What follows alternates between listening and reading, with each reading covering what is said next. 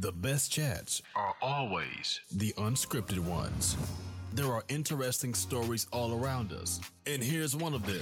Open your eyes, spectacular's right in front of you. Oh yeah, this is totally unscripted, so we never know where this is going to go. Dangerous. This is the Unscripted Perspective. Turn the volume And up. here's your host, Phil Parker. Hello. It is another Unscripted Perspective with me, your host, Phil Parker. And of course, I have another incredibly awesomely fun guest, Kirsten Klein. I could try 15 times and probably get it wrong each time, but welcome to the show. How are you? I'm doing awesome. And you know what? I could probably get it wrong 15 times myself. My mother calls me Sherston. It's one of those crazy Swedish names that like jumbles up a whole bunch of consonants and nobody knows how to say it. So don't worry. But I mean, we even said it before I hit record, and then right in the moment, I just completely screwed it all up. So it's Hey, just, I don't care what you call me. Just don't call me late for dinner. There you go. All right. Well, that's fair. That's a fair one. Sherston, here's the reality. You have a very eclectic background. We've gone through some of that stuff. You're a serial entrepreneur. You're a business mentor. You've got a lot of stuff going on. So tell us a little bit about you, a little bit about your background so we can kick into the nitty gritty of you and where you've come from and all that. Well, let me give a huge shout out for Dr. Brackman, because Doug Brackman gave the idea of being a driven, which is finally after 57 years, I was able to define myself. I am one of those people that I am going about 6 ways to Sunday, and I finally caught up with myself at some point and gave myself credit for the idea generation that I come up with kind of on a daily basis, instead of punishing myself for like shifting gears, between waking up at 5 a.m. and, breakfast at noon. I'm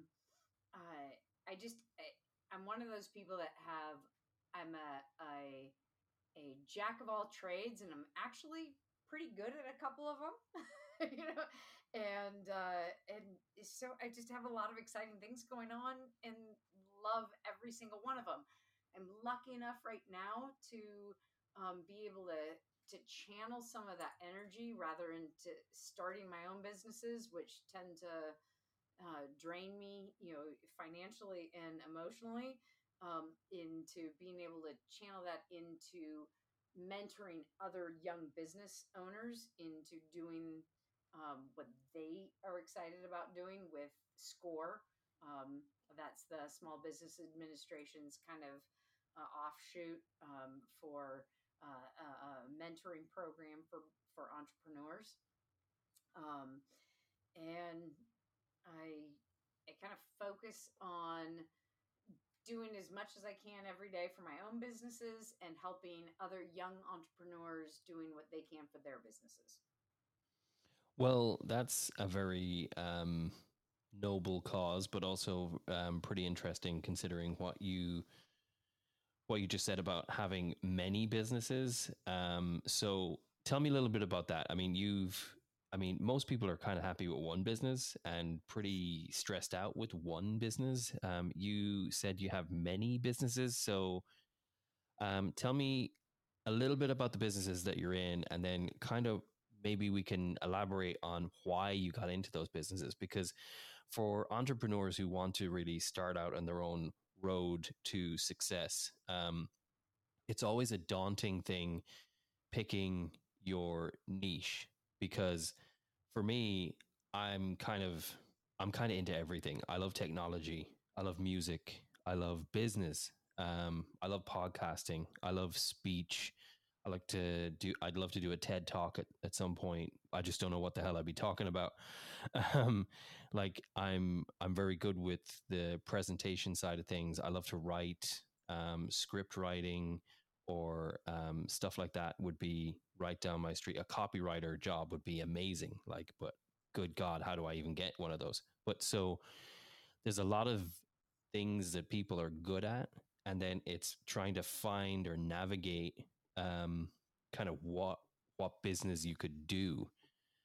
You just decided, you know what, I'm going to have 4, 5, 6, whatever businesses you have. Like, Fucking all of tell them. me, yeah, tell me about the thought process and kind of the from infancy to maturity of those.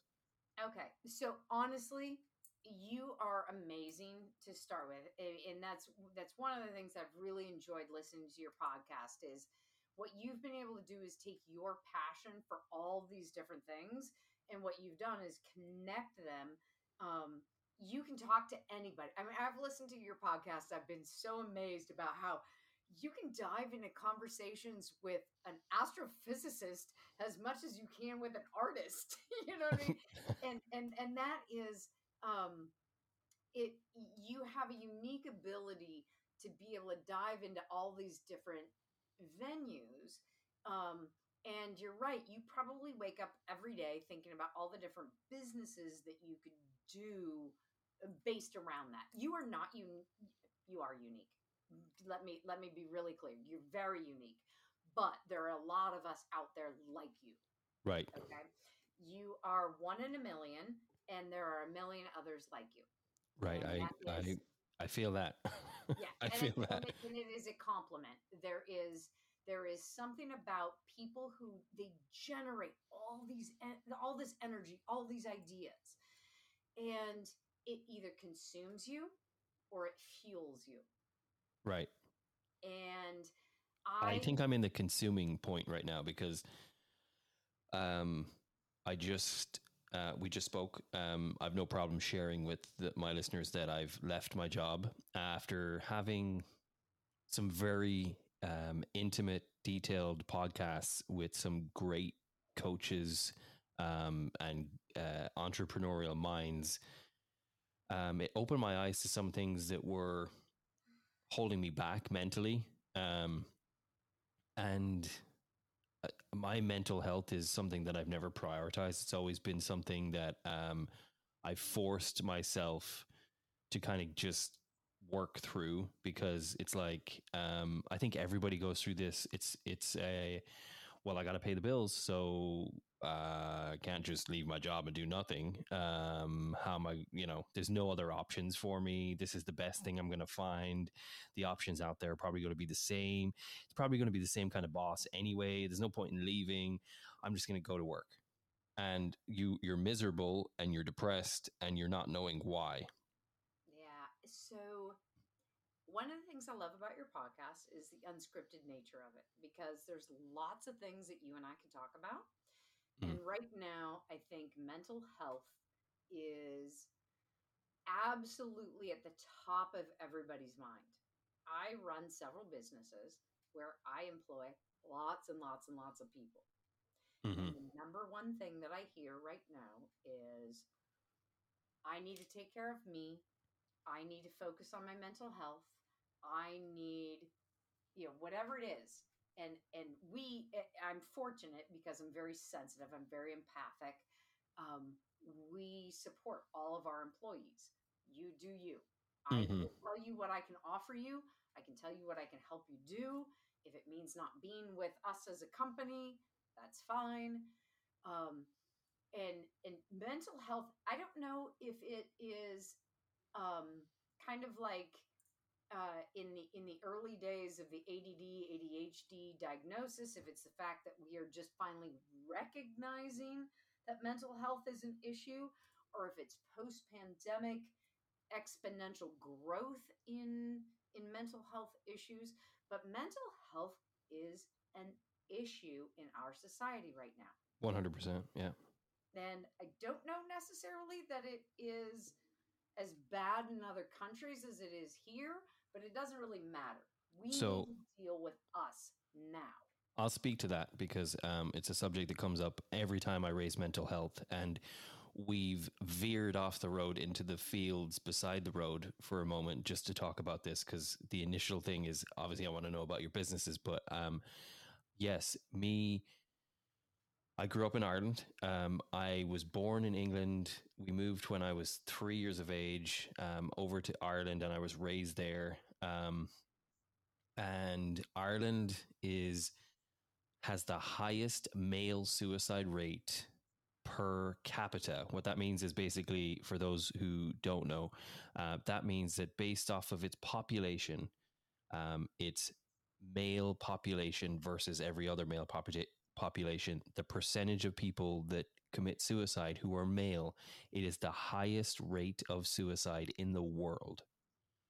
What that is saying is that men, and I'm calling out all you men out there, you're not in touch with your feelings. And if you are, you're not talking about them. You're drinking them, or you're smoking them, or you're just not dealing with them head on. And we're walking down a dark path where, unfortunately, you're a name on the obituaries page in a newspaper.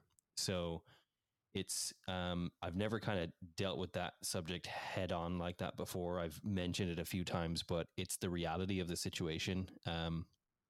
It's something that's huge all over the world. I think here, especially in America, it's brought to the forefront because for the longest time, I think people were afraid to talk about their mental health. That was something that was a taboo subject. It was always a weakness if you ever said that you were going to therapy. It always a weak for marriage or anything. It was always a weakness if you said, "Oh, I'm going to couples counseling." Oh my gosh, are you guys okay? Actually, we're fine. We're perfect. We're actually taking control of our marriage, and we're getting counseling because we need to communicate better, etc., etc. Or I'm seeking therapy because I'm wanting to put a gun to my head every morning.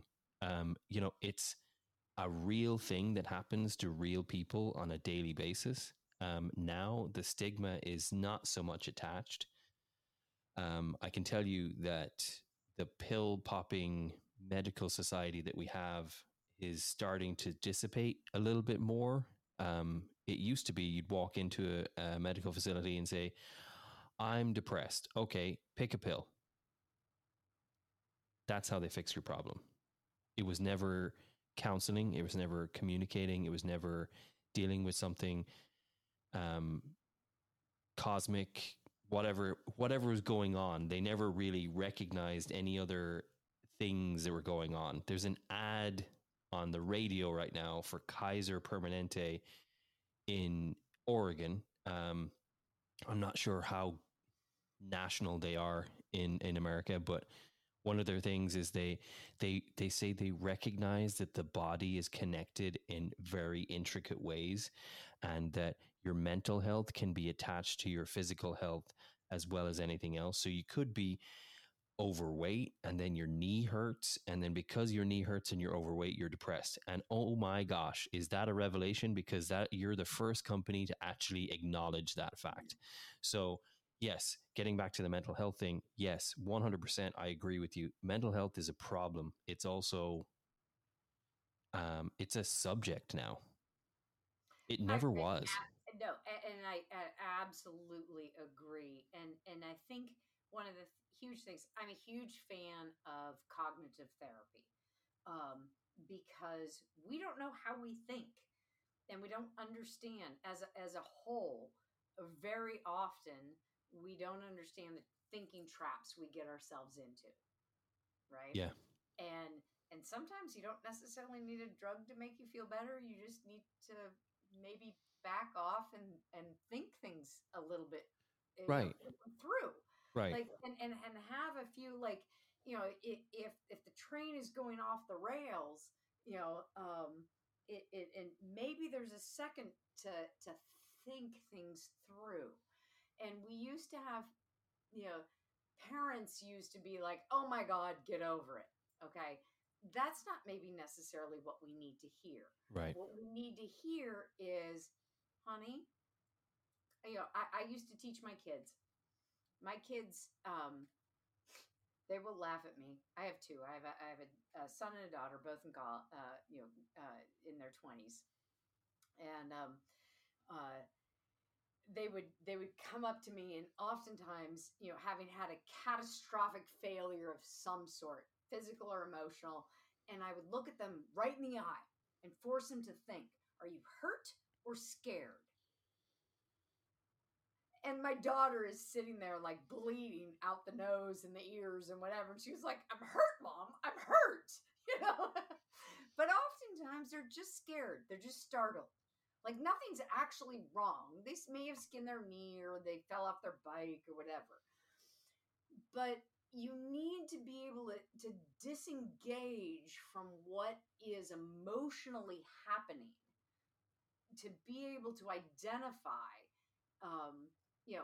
we have this elephant that is going to drive us based on whatever it sees. If it sees a snake in the grass, it's going to jump. If it's this giant entity that is going to react to literally everything that scares it. And you're going to have the monkeys that try and make sense of all the shit that it thinks that is happening to it in its life. And we need to balance that. We need to understand we're not the elephant, we're not the monkey, right? We are something different. And we can take a minute to evaluate what the elephant is experiencing and not get, driven by it. And to step back and to identify the stressors in today's world, for the most part in America, and I'm not going to say this ever, it's certainly not true in Ukraine, certainly not true in a lot of places, but in America right now, for the most part, we are safe. There is nothing happening to us that is scary. There's a lot of things that could be scary, but they're in the future. Right now, today, we are not being bombed. We are not being attacked. There is nothing happening. We are creating 90% of the stress that we are experiencing today, right? In our minds. A hero, a coward dies 1,000 deaths. A hero dies 1. We are literally cowards dying 1,000 deaths every day. You turn on the news, you get stressed out by everything that's happening, and it's triggering this elephant reaction of, oh my God, everything is going wrong. If you put your hand on your chest and you look around, you're like, right now, in this world, right this second, I'm safe. 90% of us. I'm not saying everybody's safe. There's people out there right now who are struggling every day. I agree, 100%. And I think you hit the nail on the head. We are safe. It's why I moved back from Ireland to America. Not because I wasn't safe in Ireland, but because safe means so many things. Safe for me is knowing that I can go out and do DoorDash because I haven't made enough money this week at work, or I can run to a pharmacy and know that pretty much all the stores are open still because the society that I'm in has a 24/7 pharmacy. Safe can mean a lot of things for so many different people. Safe for people in the Ukraine right now is just a house that isn't being bombed, which is a huge, sad thing that's happening in the world, that's even a thing, to be honest. Safe for me, you, or anyone else is kind of that. It's just knowing that, we're good. I mean, if the only thing that's stressing you right now is traffic on the way to work tomorrow, you're safe.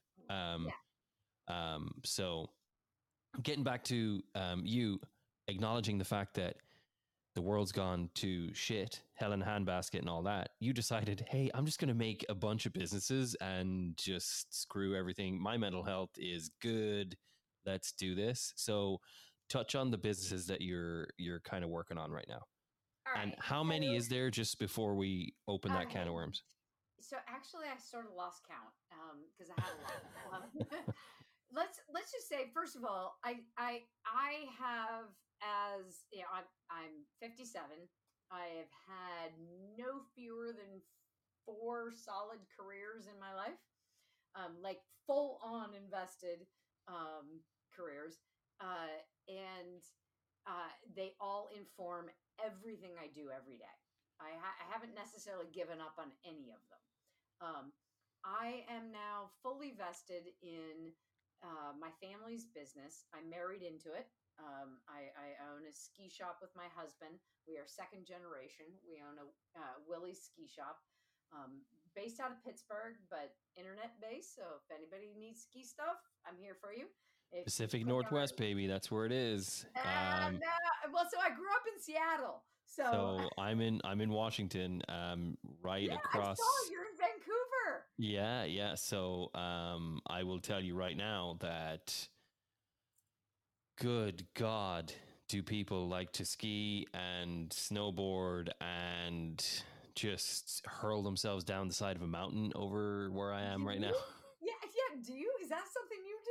Oh God, no, you won't catch me on a board. Are you? Look, hey,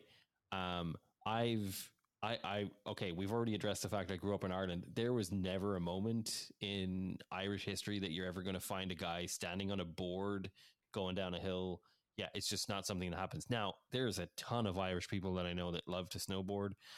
I'm quite happy to say I've never broken a bone in my life, and I don't want to start now. No, I think you've missed out. I have to be honest with you. If you've I never probably broken a bone, have. you don't I've do it. seen great videos, and I know it's going to happen at some point. I just I don't have anyone I know, and I'm not willing to pay anyone, I guess, that much money to have the patience to show me. I think that's the biggest thing. I absolutely hear you. I was a sponsored snowboarder back in the 80s when it was kind of new and fun, and I'd been a skier for years, and it was something new and different, and why not try it, right? And Right. my first day I broke 3 ribs, and I was a waitress trying to hold, like, the trays above your head with 3 broken ribs. A really bad night at work. And I went back to skiing when I was at the University of Colorado, and I was working for the ski team. I was the athletic trainer. I had been the athletic trainer for the national championship football team. And I guess because I was good at my job, they gave me to the ski team, and I thought it was a demotion. So I traveled the ski team, and at that point I met my husband, who was the coach. And he said that his only desire was to go back to work in his family's ski shop.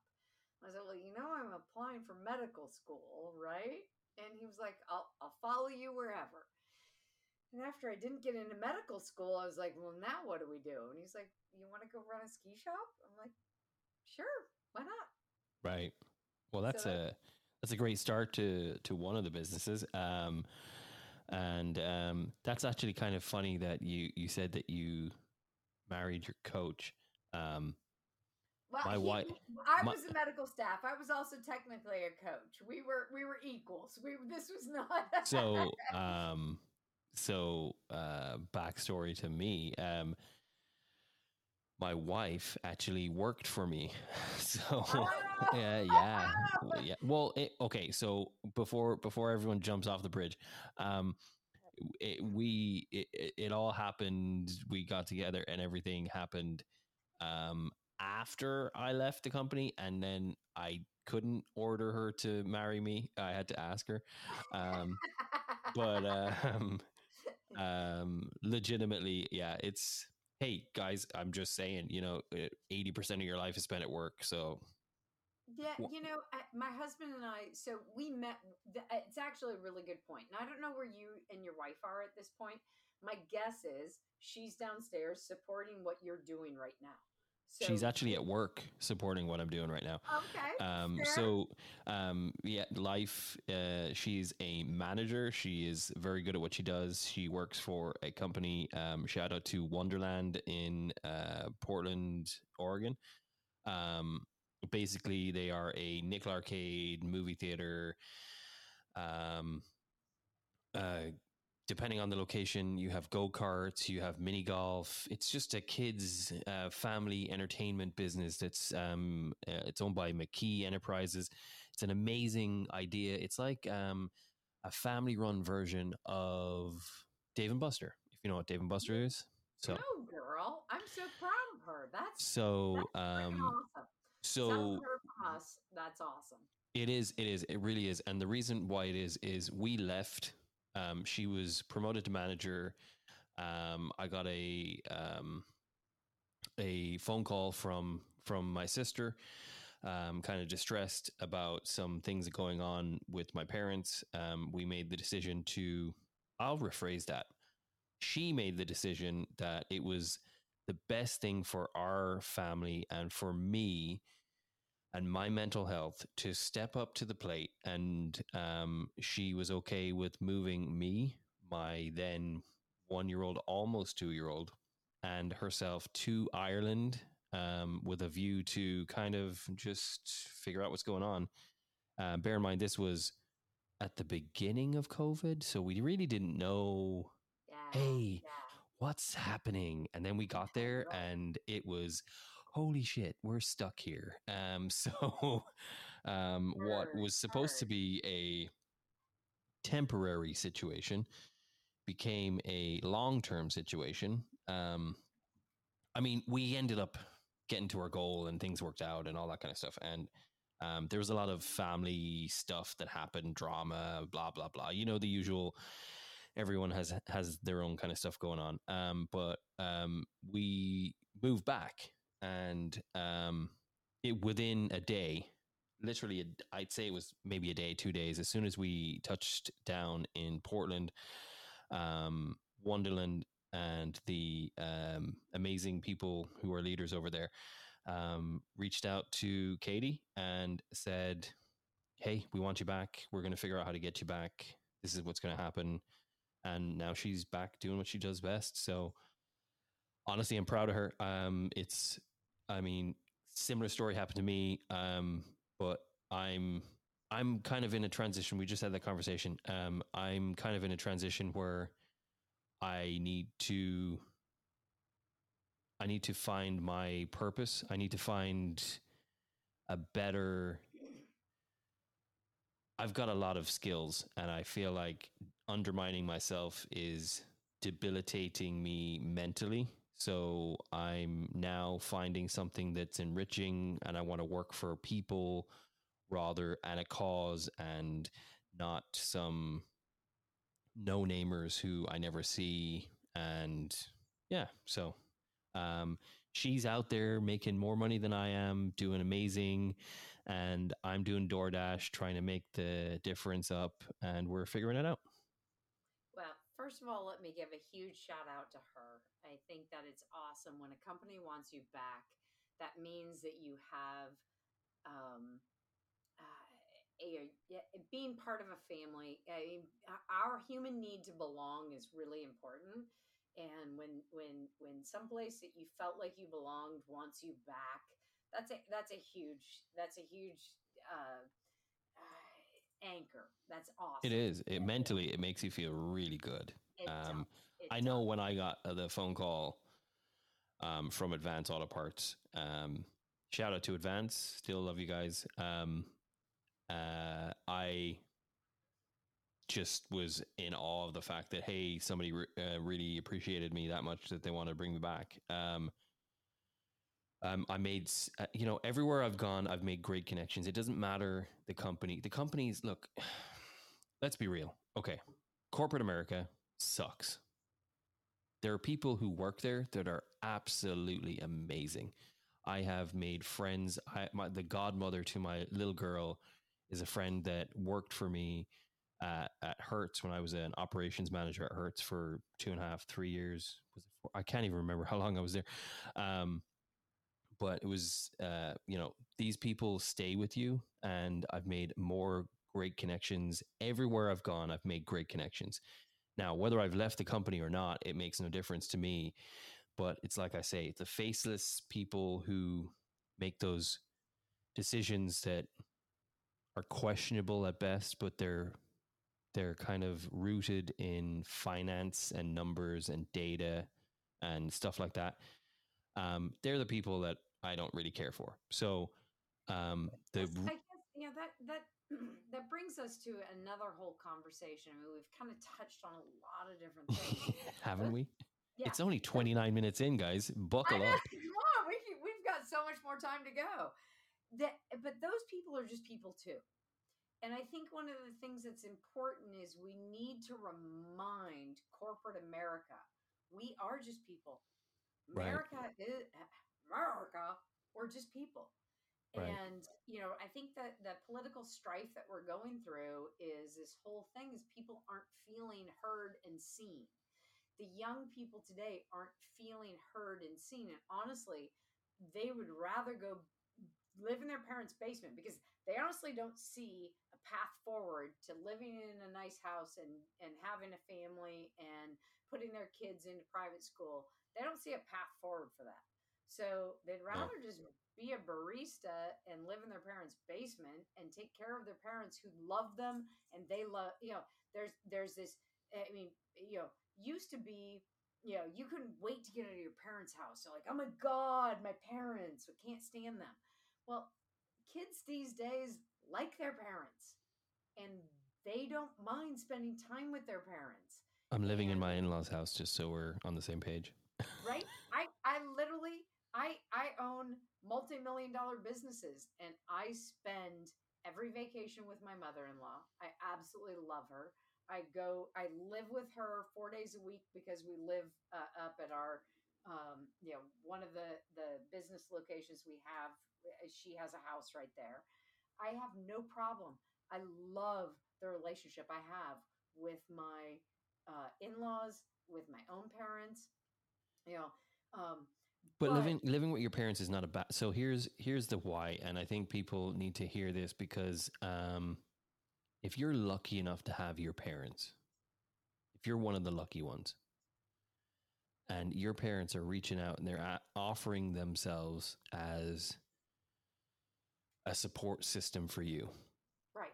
You need to hold your hands up and thank whatever you believe in, because I will tell you this. I've moved my family across the world twice, and in doing so, I have met some miracle people who have stood there and supported us. But my mother-in-law and my father-in-law have taken us in to allow us to stand on our own 2 feet again, which in this economy is questionable at best because the cost of living has gone so high. So right now, we are living with my in-laws. My wife and I are doing whatever it takes to get $1 within reason. And we're working on, number one, getting anything that was accrued debt that may have floated that we didn't realize or forgot about gone. And we're also working towards getting our own place, whether that be renting or owning, hopefully owning, but we're not kind of hung on that yet because who knows what's going to happen, but we're not going to overstay our welcome, even though the welcome has been extended for however long we need. If you're lucky enough to have that, it's a gift. It's a gift. And yeah, you're right. The stigma of living with your parents is now gone, but the purpose of living with your parents maybe is askew in some scenarios. If you're living with your parents, serving them, well done you, because the world goes round and you're repaying a debt. Because if we're being honest, I owe my family, my parents, my in-laws a lot for how I am as a person, where I've come, how successful I am, everything. So if you're doing that, amazing. If you're trying to build like we are, again, credit to you. Not everyone loves living with their in-laws and their parents. So you're taking a handout that mentally might stress you out because your parents may not have the same values that you have developed through your life as an adult, how you want to raise your kids, for example, or whatever. But do right by you, do right by your family, and remember that these people are the ones that gave you life and have a little bit of grace, as I always say. And that's the biggest thing that you can do in this wonderful world that we live in right now. Like you said, not everybody has that gift of living with your parents or not. But I just wanted to kind of highlight that because for me, I've mentioned it a couple of times. I've kind of said that I live with my in-laws, but I haven't given a reason behind it. And I think this is a perfect forum, especially with you, because it's a big deal. Like why is he living with his parents? What's going on there? Yeah. No, I think because I like to play video games all day and sit on my boxers and watch Netflix. It's really cool, right. guys. I mean, we have this image of somebody sleeping in the basement watching, Yeah. playing video games. I finished all day. Netflix twice. Just so Yeah, no, I'm joking. I'm joking. I have not done that. Yeah. No. And that's something that I think it really comes down to communal living, regardless of what it looks like. Keep in mind, it's only recently that America, not even Europe, ever thought that single home living was the norm. Most people lived in some communal home living, whether it was an apartment complex, whether it was a duplex, whether it was, dorm living, that kind of stuff.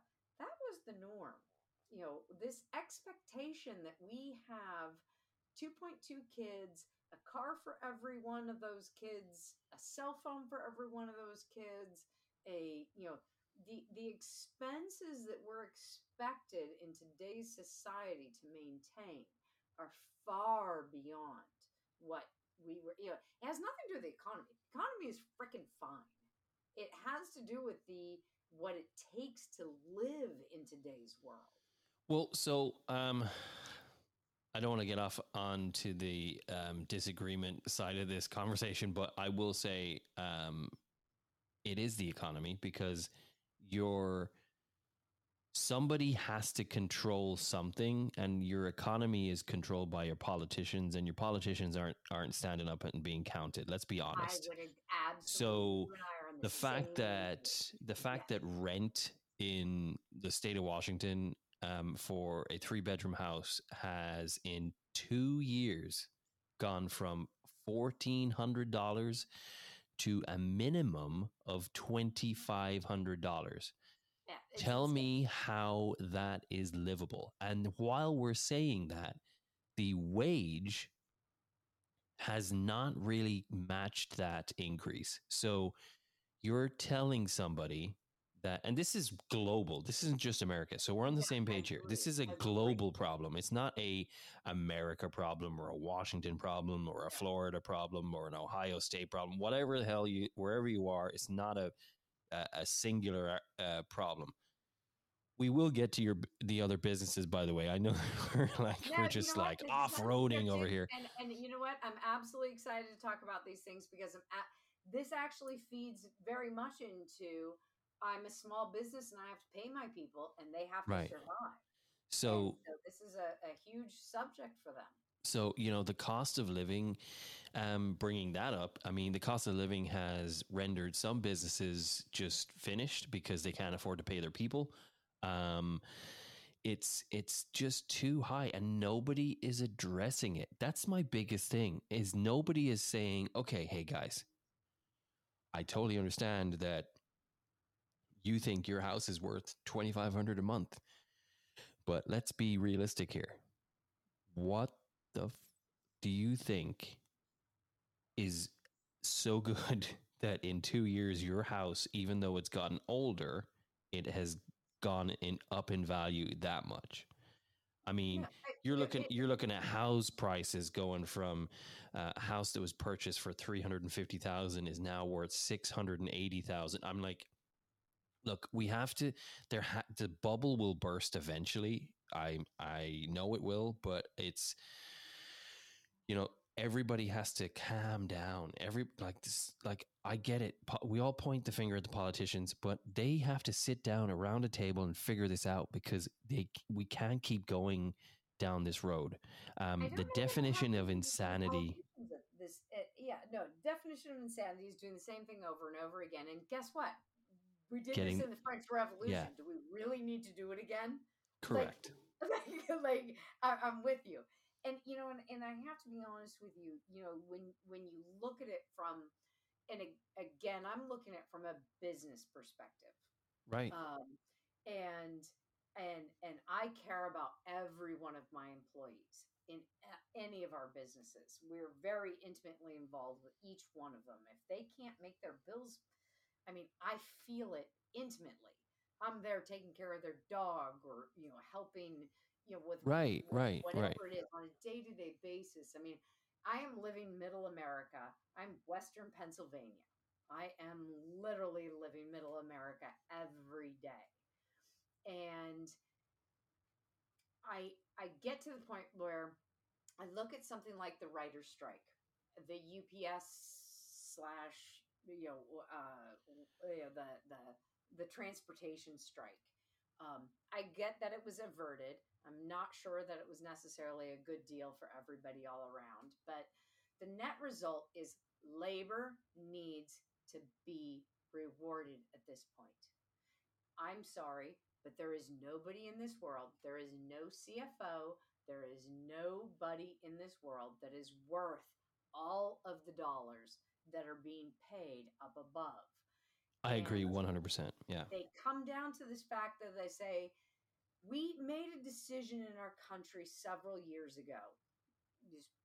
Somebody smarter than me will probably tell you exactly when. In my mind, it was in the late 80s, early 90s, where the stock market became king, where people decided that they were beholden more to their stockholders than they were to their labor force. And that's when we started stripping life out of the labor force in America anyway. Now, do you know, not features. to stop you, but do you know what actually happened with that UPS thing? So I honestly, a lot of it came out this afternoon, right when I was trying to plan on making sure I was ready for the podcast. Okay, so I'm going to fill you in on what. Please do. I was actually listening, doing DoorDash. Shout out to the DoorDashers out there. I was listening to the radio, and one of the things that they were asking for was AC in the trucks. No, I heard that. I was like, "Are you kidding me?" I was like, "They don't have air conditioner in their trucks." I'm sitting there going, that makes so much sense. Every time I see these guys, they are sweating buckets, and I'm just like, what the? Who? Okay, first of all, UPS. I don't care if you're listening or not. I will stand by this statement. Who is in UPS as a top director, market person, HR that hasn't decided no AC? Like, who decided AC was not a necessity? Okay, I'm in the Pacific Northwest, so yeah, okay, it's hot here right now. It's summertime, okay, but for the rest of the year, we're not terrible. It's arguable that the UPS drivers in the Pacific Northwest could probably be okay without AC every other month of the year. What car is sold? Tell me a car that's sold without AC right now. Tell me a vehicle. I don't think there is one. Unless it's like, okay, we'll be specific. A newer manufactured car, every one of them has AC. So nothing. Who removes that from right? Like what? Okay, I'm first of all, kids, close your ears. What heartless bastard decided it was a good idea? I was just gonna say, honestly, what masochist decided that there should be no AC? I mean, that should have been a feature 10 years ago. I drive around with AC on. Okay, I melt above 72. I'm Irish. Okay, so no, it doesn't matter. It's it's a comfort thing. It's a comfort thing. Why are you not saying, hey? Okay, first of all, UPS drivers do not get paid that well. Okay, number one. Number two, they are handling packages that are probably more important than arguably some of them, with the amount of things that we send and the things that we send. There was a massive documentary about UPS, what they carry, what kind of packages are being sent nowadays, the value of these packages, all that kind of stuff. So they're handling millions and millions of dollars of our stuff every day. And we don't want to give them fucking AC so they're comfortable while they're doing it. And you know Okay. what? And I have to be honest with you. I mean, I don't even get it. And I get that the doors both open up and stuff like that. Who I get it. cares? I have the It window doesn't open with matter. no AC The on and I'm amount of- roasting. I don't care if somebody says, "Oh, the carbon footprint." I'm sorry, the carbon footprint of the, make them EV vehicles. I don't really care. How it was so shocking to me that I was like, I'm sorry, they don't have AC. Like, I mean, that seemed like such a simple request. Like, why wasn't that one of those ones where somebody went, done? Mm-hmm. Like, so sorry we missed that. Done. But here's the thing, is it's going to end up costing people jobs because they can't retrofit those vehicles with AC. Hey. So, You know what that just did? You know what? Here's the reality of this. And this is where America, it comes to the forefront as being one of the greatest countries in the world. Here's the why. UPS, guess what? I'm going to create a business. That business is retrofitting old piece of shit trucks that you decided to purchase. And I'm going to do it for, how much were you quoted? Okay, I'm going to do it for half the price because I know how. Yeah. You know And what? you don't have I to, love- you don't know the value that I bring to the table, but you will when you look at the cost of buying brand new trucks for all these unionized workers that you just had a strike with. So, Mr. UPS owner, CEO, here's my company, take it or leave it. Oh, by the way, we're going to go national just so we can do this. And we'll have that going in 2 weeks. Yeah. And that's, you know what? I have to And be honest with that you, it's why is I love America. America in general. And that's why, I mean, when you talk about Cold War, global warming, all of these things, we're facing a lot of scary stuff right now. Right. But people like me with these entrepreneurial minds where we don't sleep at night, we solve problems, we can solve this. Whatever it, I mean, we've got a lot of stuff to deal with in this world right now. But we Right. can do it. Right. I'm the most optimistic person. There is somebody smarter than me that can solve the problems we are facing. We just have to give them the chance. We are going to do it. You know that guy who he doesn't do his homework, and literally the night before the final comes up with this amazing term paper? Yes, that was me. That's America. Sorry. Yeah. Sorry, everyone. Yeah. I apologize. And I am the we're- lazy dude that just decided, hey, I'm just going to write this. And Exactly. yeah. So I mean, we have to be, I get it's scary and it's nasty. We're going to be pushed up against all of these just major deadlines, problems. I mean, all of this stuff. But I believe in the human spirit. I believe fully that we don't do a great job of seeing what's coming and trying to plan for it. But in the end, you know, we're going to protect what, you know, we're going to let lots of species die. That's sad. I'm pissed about that. I wish we wouldn't. I wish we'd pay attention to things. We're going to let a lot of things slide. But I honestly believe that when it comes down to it, that our human spirit, especially Americans, are going to rise to the occasion and fix the problems that are out there. Well, so here's, as I get comfortable, here's something that I want to tackle because we've gotten really deep, and my listeners right now are going, holy shit, I got to go to work. this has gone. I'm gonna have to hit pause on this fucking thing, and now I still don't know what other businesses she has. So okay, so let's hit pause on the dramatic conversation that we're in right now, because honestly, this is a conversation that I think the whole world is having right now, and I love that I'm having it with you. You're amazing. Your mind is very like mine. That's the collaborative minds are definitely working together tonight. But I do really want to tackle the other side of this, which is you started this amazing snowboarding business, or you joined it and you decided that, hey, I want to do more. So what more are you doing? And just even if, because I know we're kind of creeping into the hour and it's late your side of the world. So just so we're touching on the other things, because this is you're amazing. Like, first of all, you're everything that you're saying is 100%.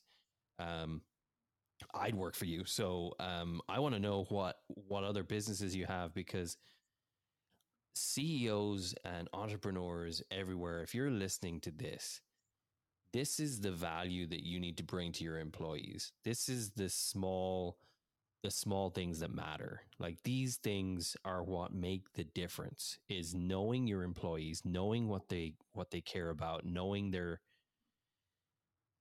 exist. There's the key right there. Like, they don't exist. My favorite phrase that my wife tells me every day whenever I go for a job interview, or anytime I'm talking about starting a career, she always says, you work to live, you don't live to work. So the key to that sentence is that people now, while they value their employers to a certain extent, their employers are now being forced into a situation where recruitment and everything, now it's not just about how much money you make, it's about the value and the work-life balance and everything, because people have been sitting at home for 2 years being able to do stuff from home, and they're being told, hey, you got to get off your ass and go back into the office now. And they're being greeted with fuck no, I don't. And this is where we're at. Like, you don't have that anymore. So I'm gonna fuck up your name again. Here we go. Kirsten. Kirsten, yeah. So actually, I listened to you talk, and I feel like I could go 6 ways to Sunday. Let me first say that when I lived in Australia, I learned a very important social lesson. America is not the workforce of the world.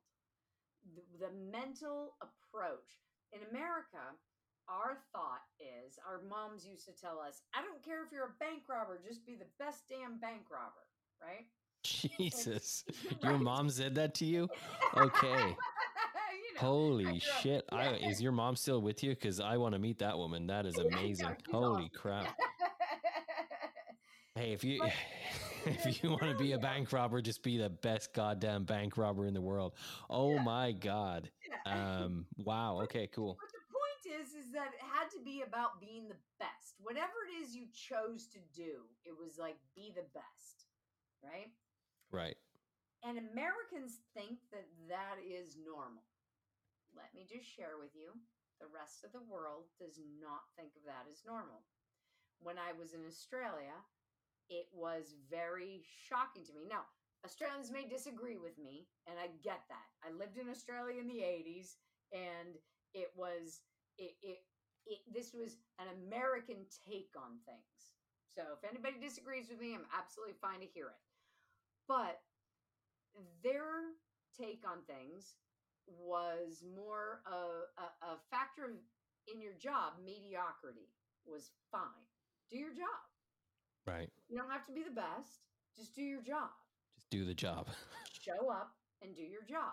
Yeah. And when you met somebody and they say, what do you do? They didn't ask you what your profession was. They asked what your passion was. Right. Oh, I'm a surfer. Well, I also happen to be a bank robber, or a, Yeah. or a garbage man, or whatever. Right. But they asked what your passion was, not what your profession was. In America, we ask what your profession is, not what your passion is. And I think in mentally, Americans are getting to the point where we're like, wait a minute, I need to have a life outside of my profession. Right. And if my profession is taking all of my emotional, mental, spiritual, and physical strength, and I'm just sucked dry and I freaking watch TV for the last 2 hours of my day, that's not a life. Right. And I am lucky enough that the businesses that I own are super exciting, super fun. People love what they do with me, right? I own a ski shop. I mean, whenever anybody gets stressed out, I was like, you sell skis for a living, right? like this is really fun. We own a technology company that helps sell skis for a living. We own buildings and stuff. It's a bar. It's a we mezcal. They like have fun there. Like it's not but the net result is your passions have to have a financial basis. We have to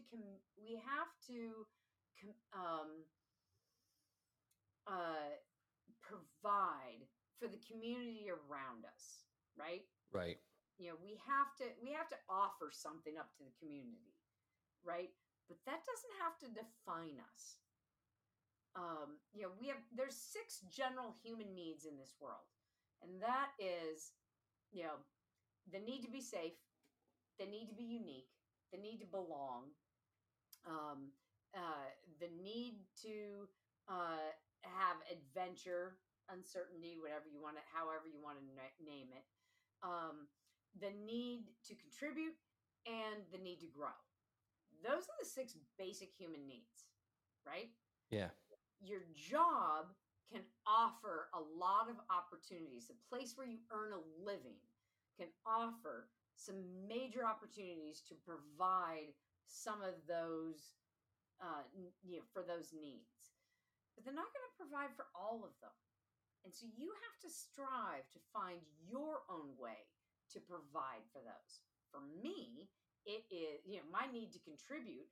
I start businesses where people can work and where people can flourish, or that they provide services, and this goes back to, some of those, those concepts that we've been talking about. The world is not a dark and scary place. The world is amazing.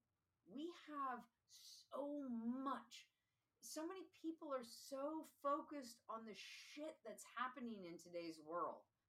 At the same time, there are really amazing things happening right now. Yeah. We need to focus on those. Focus on what's happening for you personally. If the world is, if you're leaving your job, for example, because it's stressful and ugly, get it. Get out. That's not healthy for you. So when you leave, look at all of that abundance that's coming to you. Might not be financial just yet, but you'll find a way. Mm-hmm. You're doing this amazing podcast. We all know what this does, in the world right now. Content right now is king. People want to hear the messages that you have to say, because they are also striving for the same things you're striving for. They want to hear success stories. They want to see you do it. So you are a path builder. In skiing, you're cutting a path. You're cutting the trail for other people to follow you, for them to do. Maybe whatever it is. There's lots of ways to make a living, to make $1. Whether it's DoorDash, whether it's Uber, whether it's there's lots of gig work out there available these days. Right. We have a lot of talents, humans are amazingly resourceful. Corporate America is not necessarily the be all end all. And in the end, it's the excitement that we all bring to the table. The pandemic shook everything up. We're all feeling the mental health issues with that. But in the end, if you look deep inside yourself, you're going to know the path that you want to take to get you to the other side. And that is going to make society stronger. Right. So I think the biggest thing, for me about everything that you just said is you're 100% right. Like it's a culture that we need to change. It's a culture that we as human beings need to just realize that if we're in business, we got to kind of shift where we're kind of aiming our efforts and minds, because look, you can't do it on your own. So, hey, CEO, go serve 1 million customers on your own. See how that works. Value your people more. And and we made this decision years ago, and this happened with the stock market. Don't get me wrong. I'm involved in the stock market. I love the stock market. I don't have a problem with it. But the fact of the matter is that companies have made this deferral and say, oh, we owe it to the shareholders. And I'm going to pay the CEO gazillions of dollars so that the shareholders are protected. But screw labor. And labor is not, the whole idea is that labor is not kept up with things. In one of my companies recently, we raised, post-pandemic, we raised wages 2 to 3 times above what we had been paying. All right. Now, we shifted in all fairness, we shifted how we paid things. We used to pay commissions. We took the commission concept out. We're like, we're just going to pay you for what you do. We're not going to tie it to some sale because God knows whatever happens. Some people buy, some people don't, whatever. We're going to pay you for what you do, right? I didn't know for a fact that we could make it. I mean, I did all the cash projections. I did all the, I really thought the whole thing through, and I was like, I think we can do this. But I honestly didn't know.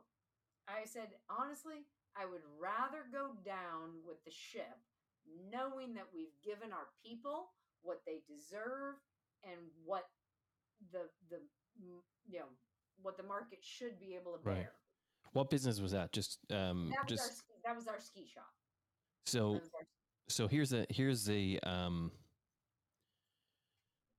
my thought process in that. Number one, never underestimate the power of people. But what I think is amazing about your desire to help the people that work for you is that you're willing to go down with the ship.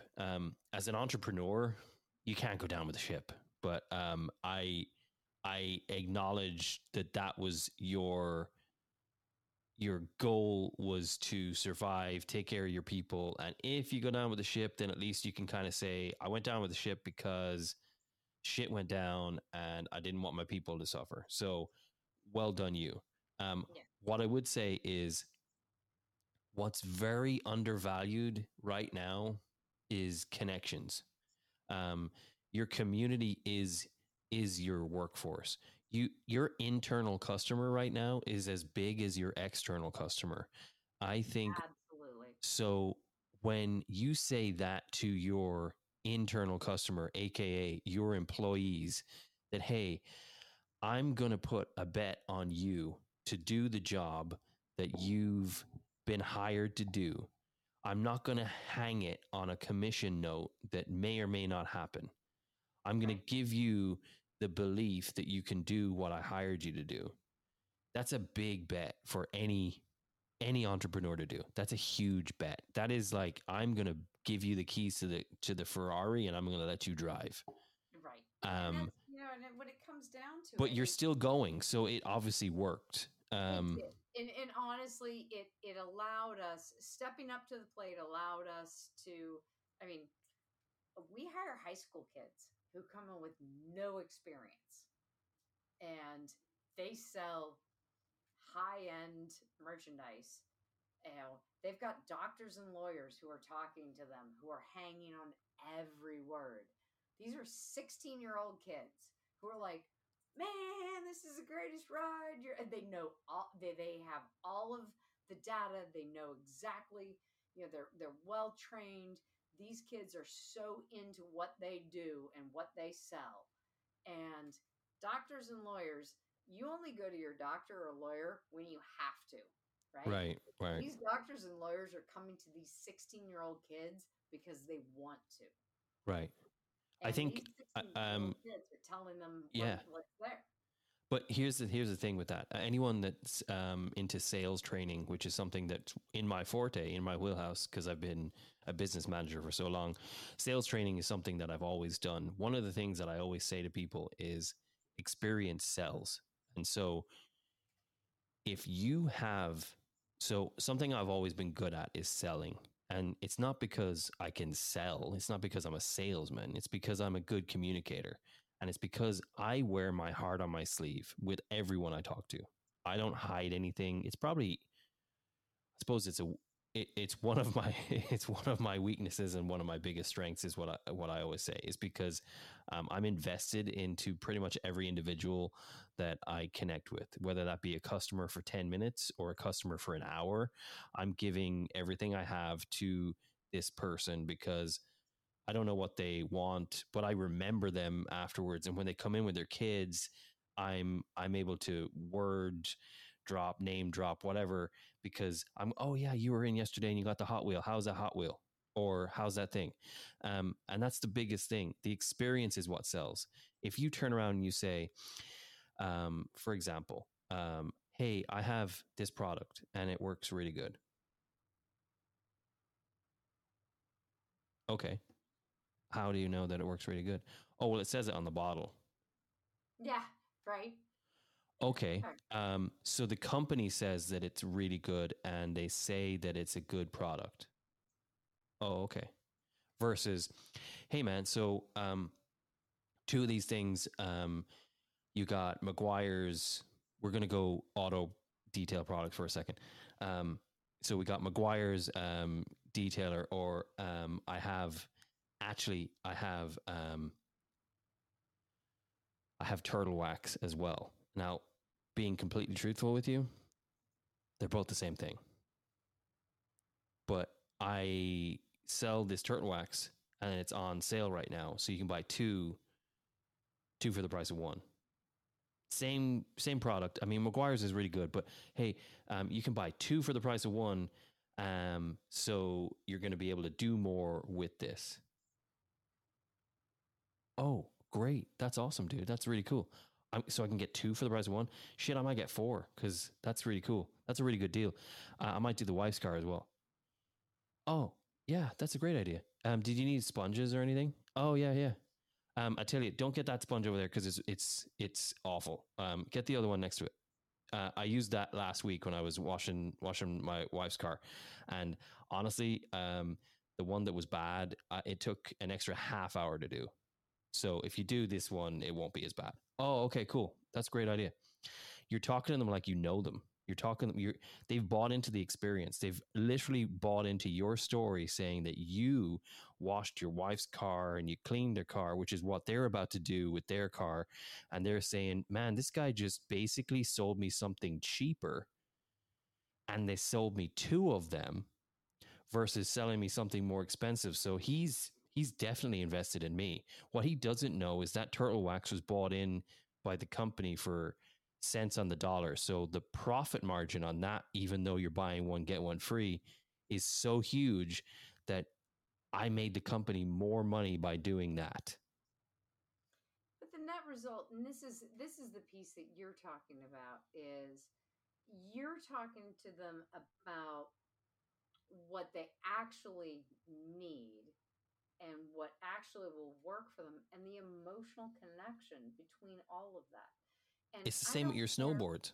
Yeah, You're talking to a exactly. 16-year-old that's literally going, dude, this is the best fucking snowboard you're going to get on. And Yeah. I'm not even joking to you. I was on Mount Hood like literally last week, and I've tried pretty much all the boards. And this one, man, it felt like I was snowboarding on silk. It was amazing. And the control, like I was able to do everything I needed to do. I was able to maneuver a lot better than I normally am on the snowboards I've used in the past. Like, you're going to love this thing. Oh Yeah. shit, And I'll get two of them. And it's listening. You know what I mean? And right now, people are starving for connection because we do. 90% of us work from home. I honestly believe in homework being, I think we can be more productive. I think we don't need to spend all that time in traffic. I'm all for all the professions right now that are working from home. But here's the thing that you can't do from home. You can shop from home. I get it, but you can't connect from home. Correct. You can connect. Yes, you can use Facebook. You can use whatever. We're connecting over, digitally. Those things are fine, and I think it's an amazing opportunity that we have globally right now, right? But we still need physical human interaction. And you know what? I would far rather have that in a dynamic, fun environment like shopping for a hobby than I would in literally any other environment, right? I mean, how Yeah. fun is that to actually sit in front of somebody and have them fit a ski boot and have them custom make it work 100% for you rather than back and forth and back and forth and back and forth on the internet. Now, don't get me wrong. I sell stuff on the internet too. I'm absolutely fine with that. I will work with people digitally as well. There's ways of making it work, but nothing replaces that intimate feeling of, hey, I've got you. I'm here for you. Right. Physically, immediately in front There of has you. been a fear since COVID that brick and mortar was going to die. And I can tell you right now that is not the case because it's alive and well. And people are valuing that connection that we're talking about even more so because we've been without it for so long. I think that's the biggest thing that I take out of this is that when you go to a store, okay, so not every brand has done well with this. So they haven't really pivoted and established that hardcore, yeah, we need to give value to the customer ethic.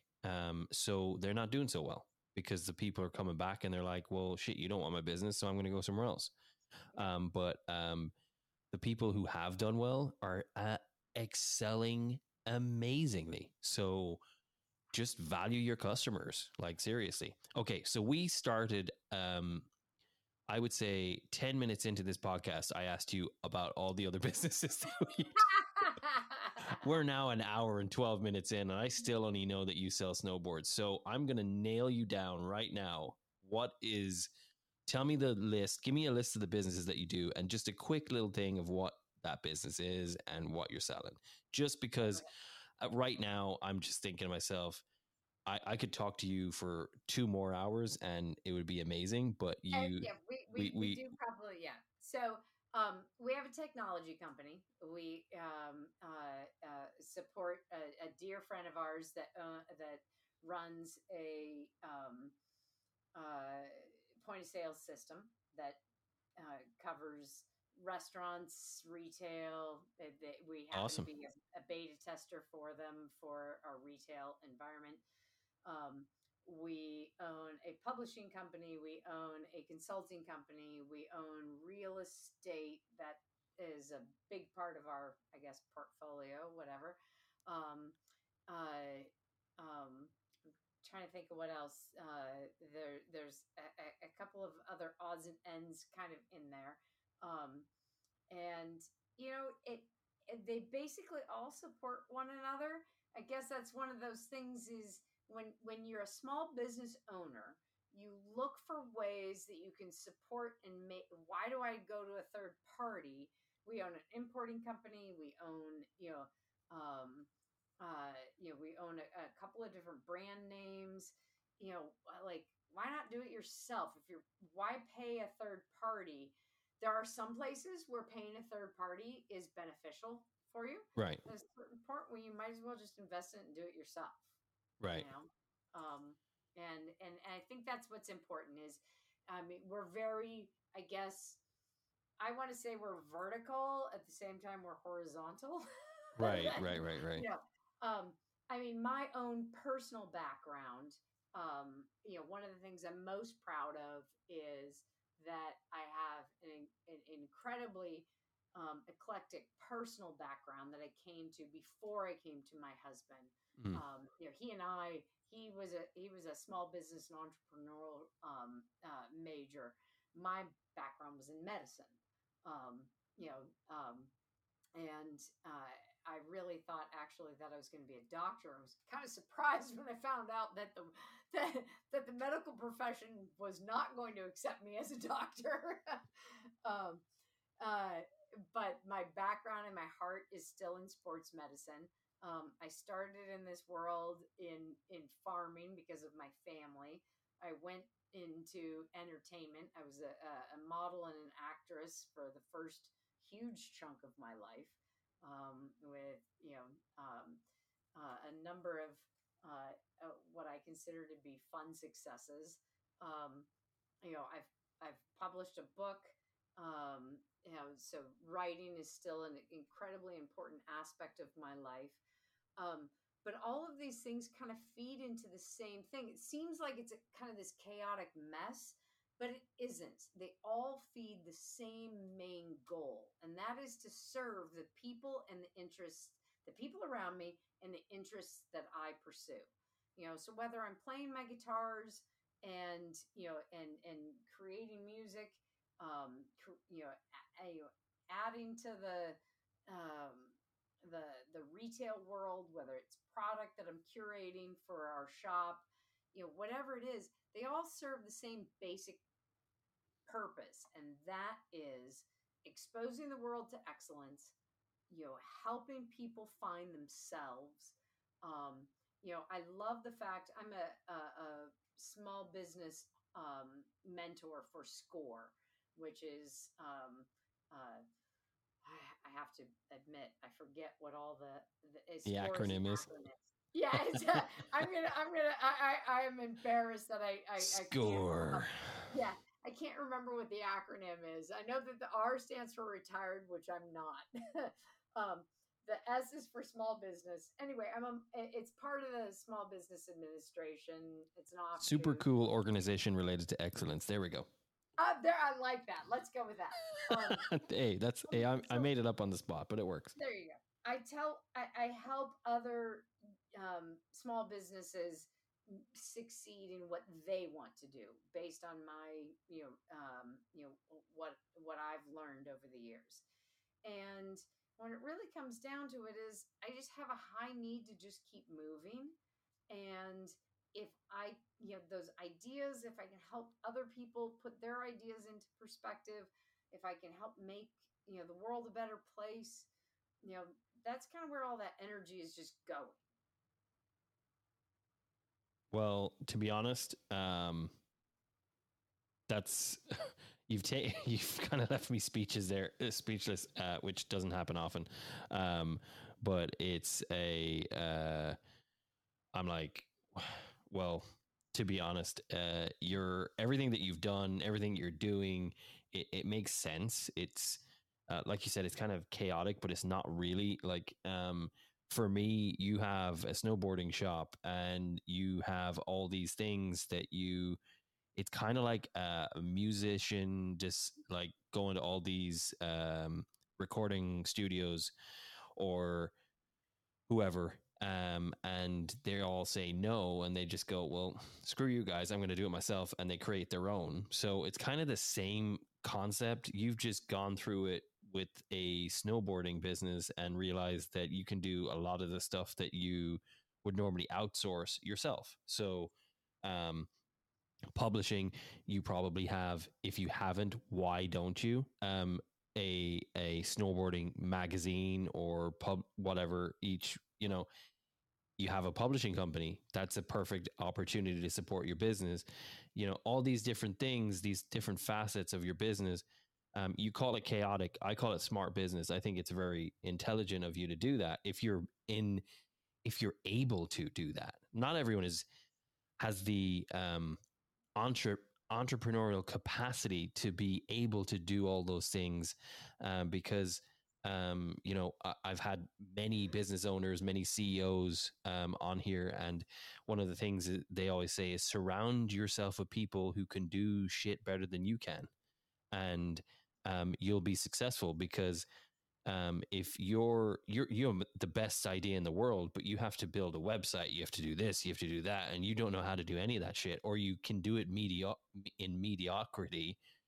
If you surround yourself with people and hire people that can do shit better than you, then those components that you may be lacking in, you can excel in, your business can excel in, because you've networked and created something even better. And basically, you've just done that. You've made your business a one-stop shop for yourself going forward and your success. So any of your creations are self-made, and you're not outsourcing just to get the necessities you need to keep surviving in a world that was for a long time kind of uncertain. Well, and you're spot on so much of that stuff. And I think that there's so many people out there who have a ton of really great ideas. Ideas are great. And what it takes is figuring out what it takes to make those ideas something that serves the population around you. Because a lot of people have great ideas and they don't really actually do anything for anybody else. Right? Right. And unless they help someone else, they aren't actually a great idea. I mean, you might say like, "Oh, I want to, make a food business that makes seafoam taste like cotton candy." Like, okay, who wants that? And they're like, "Well, no I one do. I know. I want that. What do you? Exactly. What world are you living on that you don't want that? Right. I'm joking. Yeah. So the net result is what do you bring to society, and how can we make, and the people who are really driven, they have all these amazing ideas. They just don't know how to get them out on paper. Right. And that's one of the things is it does take discipline. I will have to tell you that I have to rein in. I probably wake up every morning with 36,000 ideas. And I have to remind myself, I have to get up and run a ski shop. That's my first priority. I have to raise my 2 children. I have to make sure that my relationship with my husband is solid. That he and I have to run a ski shop first. And then I have to run my business, support my entrepreneurs with SCORE. I have to write my books. I have to do this. I have this order of priorities. And if I come up with 6 ideas before breakfast, before I have my tea in the morning, they better fit into the day that I already have planned. Right. And if not, they're just another dream. Well, I mean, so one of the things that, I follow all the big kind of CEO type shows on CNBC and all that. Mark Lemonis is one of those that I tend to watch quite a bit.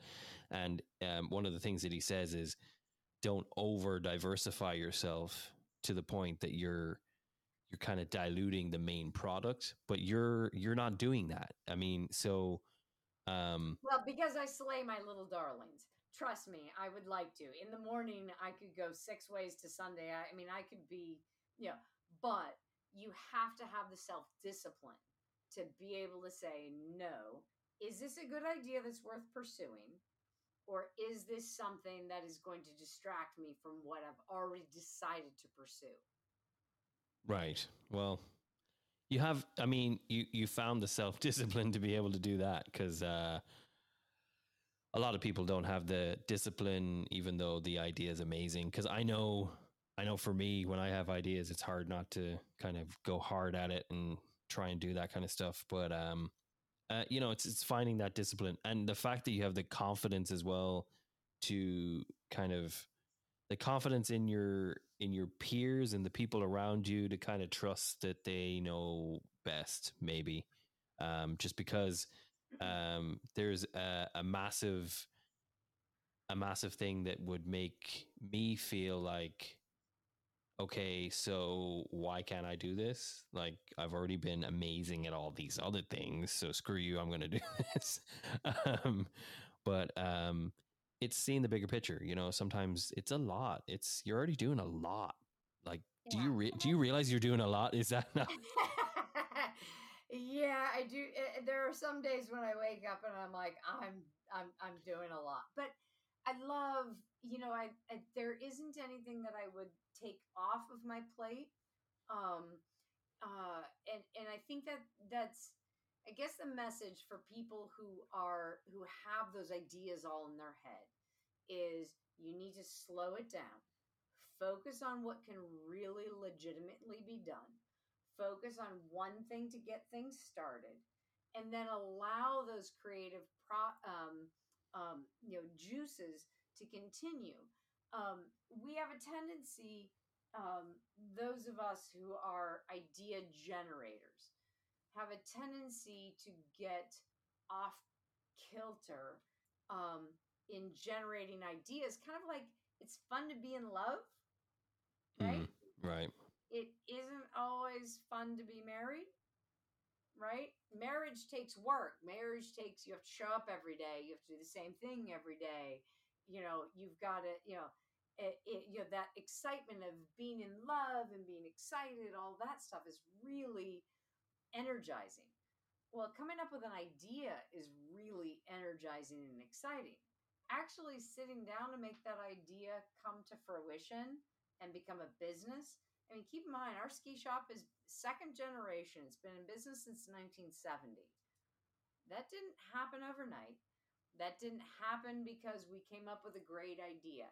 That came into fruition because a family worked together through all of the challenges that families have to make it work day to day after day.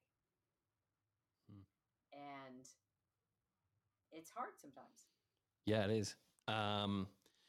Well, so I think the biggest thing that needs to happen right now is your amazing mind and everything that you're doing needs to be broadcast to the world. So I'd like you to give your, I don't know if you have social media or if you have time for that, considering all the businesses that you have right now.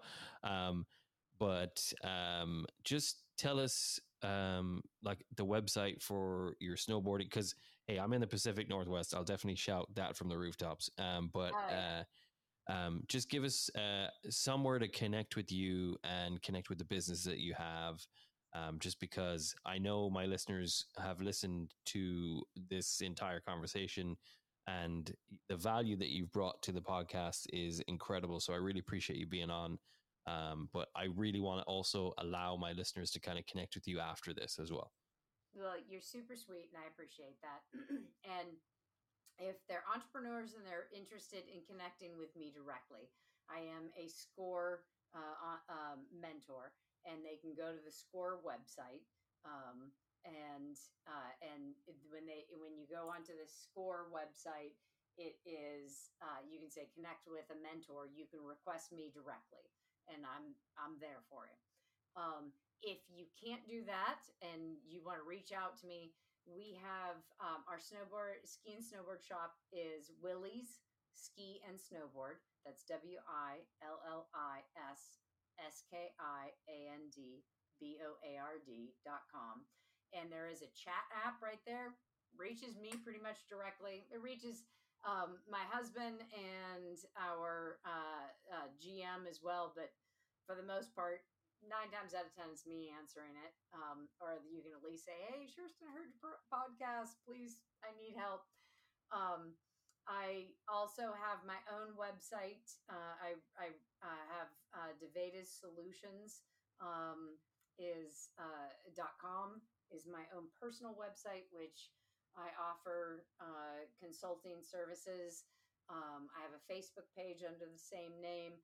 And if you really are interested in goals, my book, of course, is Get a Grip on Goals, available at Amazon.com. And there is a Get a Grip on Goals uh, Facebook group that I will literally give you hands on personal attention on helping you achieve whatever goals it is that you have going on. Well, that's amazing. I appreciate all those great ways to connect with you. For me, I'm lucky enough to have you as a friend on Facebook, so I'll just hit you up there. Yes, and I'm available. I'm not private at all on Facebook. You can totally creep on me on not Facebook. that I won't. I mean, not that I won't check out that other stuff, but yeah. Anyway, so score has a bunch of different meanings. There's 48 different ones. Yeah, I'm not even going to try and figure that out. Oh wait, here we go. Nope, it doesn't. So you know what, score? You need to work on that because it doesn't show the acronym. But that's awesome. A little beyond me. I'm just a volunteer there. It's part of the Small Business Administration. I was trying to be smart before you. By the time you finished, score.org. It's score.org. It is score.org, but they don't give the meaning of the acronym. Which, come on, score! Like seriously. I know, right? Score. Anyway, I should know better, and I feel really bad. I know the R is for retired, and I'm not. So. Oh, it's this. Then maybe I did find it. Hold on. It is Service Corps of Retired Executives. I love it. That's it. Yes. Okay. So I didn't think that was correct. So I just blew over that because I didn't sound like a business thing. But there you go. Service Corps of Retired Executives. There's your answer for those of us who were listening all the way to the end to find the answer to that. What does score mean? Or somebody already Googled it and it was like, yeah, I already figured that one out. Well, so Kirsten, listen, it's been an amazing conversation. I appreciate you being on. It's a full hour and 30 minutes, so one of the longer ones, but I appreciate all my listeners for hanging in there with us. It was a great conversation. Everything that I've learned from you today is incredible, so I really appreciate you being on the podcast. It's just always great connecting with great minds like yourself. Your businesses are very awesome, and to be completely transparent with you, I am going to shout your snowboarding stuff from the rooftops just because I'm in the Pacific Northwest, and if I can generate any kind of business for you, it'll be awesome because we have people. Well, I mean, it's not snowboarding season right now, but when it is, yeah, for sure, 100%. So that being said, it has been another pretty awesome episode of the Unscripted Perspective. Thank you all for listening. It's always great having your listenership. I appreciate every one of you. Also, big shout out. I know I've already thanked you before, but getting recognized and listened to so much that Hollywood Digest has called this podcast the sizzling hot entertainment pick for the summer. So I appreciate all of you guys for doing that. But as I always say, go with grace, and we will catch you all again next week with another amazing guest. Thank you so much for listening, and be sure to leave us a rating or review on your favorite listening platform. Be sure to keep in touch with us on Facebook and Instagram at The Unscripted Perspective. Or you can visit us at www.theunscriptedperspective.com. I've really spoken too much. Well, I suppose I have addressed quite a few things because We've had some mental health conversations before on the show, but even for me, I was in Ireland for many reasons, one of which was my parents. And, facing your parents' mortality, dealing with some things that maybe you didn't want to deal with, um, or that you weren't really psychologically prepared to deal with, even though you went with the best of intentions.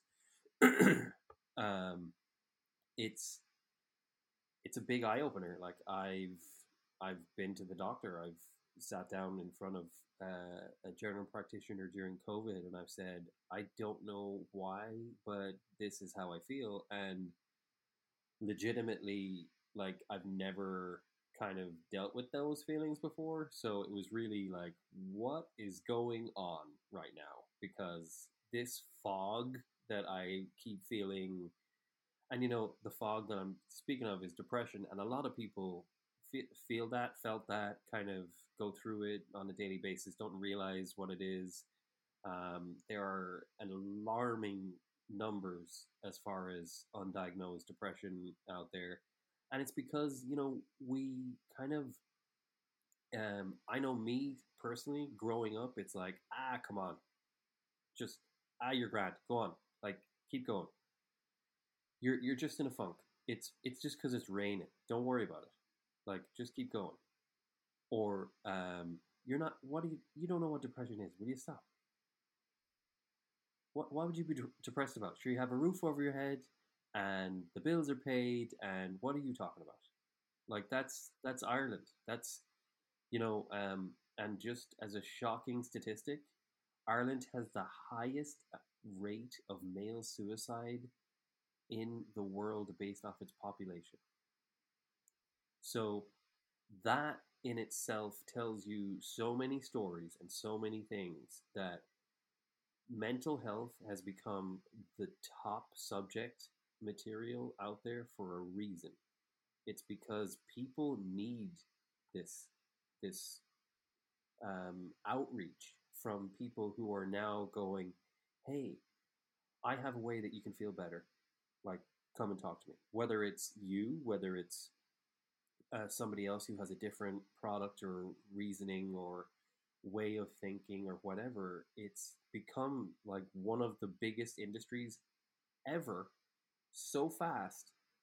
And it's not even medical. It's a lot of it is like just like you're not a doctor, but hey, you know what people are going through, so you've devised a way or come up with ways and studied different things to combat the feelings and the struggles that people go through. Like you talk about anxiety. I suffer from anxiety in times that I don't understand why. Like it's like panic. It's not so much I can't even identify the situations that I actually get anxiety, but I know when it's happening, and it's not a fun feeling at all. It's like, what is going on right now? This is not even a situation I should be worried about. Like, I do this on a daily basis. Why is this a thing? And it just hits you, and then you just have to. Now, I've learned how to ride the wave, and I'm a lucky one because my anxiety. So I combated my anxiety with social interaction. So I'm a talker. This is why I do what I do with podcast. I love meeting new people. When I first started, the anxiety I had before a show was incredible. It was like because I did stand-up comedy for 7 years, so I would have that same anxiety. So it was literally like I was about to open the curtain, and so the reason just before the show, um, I'm in the room. I have my camera off. I have my mic off. I let you come in. The camera and everything's open on my side. And I take my time and I sit down. I'm like, I take a breath. I turn on my camera, turn on my mic, and we introduce each other. That's exactly it. That's how I've combated. That's my process. That's how I digest everything. Everyone's like, oh my gosh, how did you become a public speaker? How did you deal with this? I'm like, I didn't become anything. I just learned how to get over stuff because I didn't have what is available today.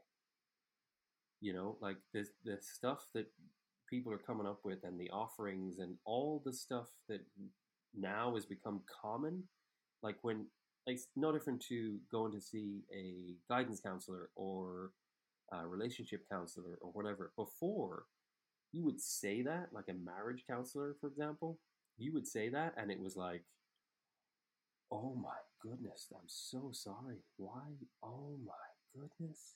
Is it like, are you gonna have a divorce? It's like, whoa, whoa, whoa, whoa, whoa.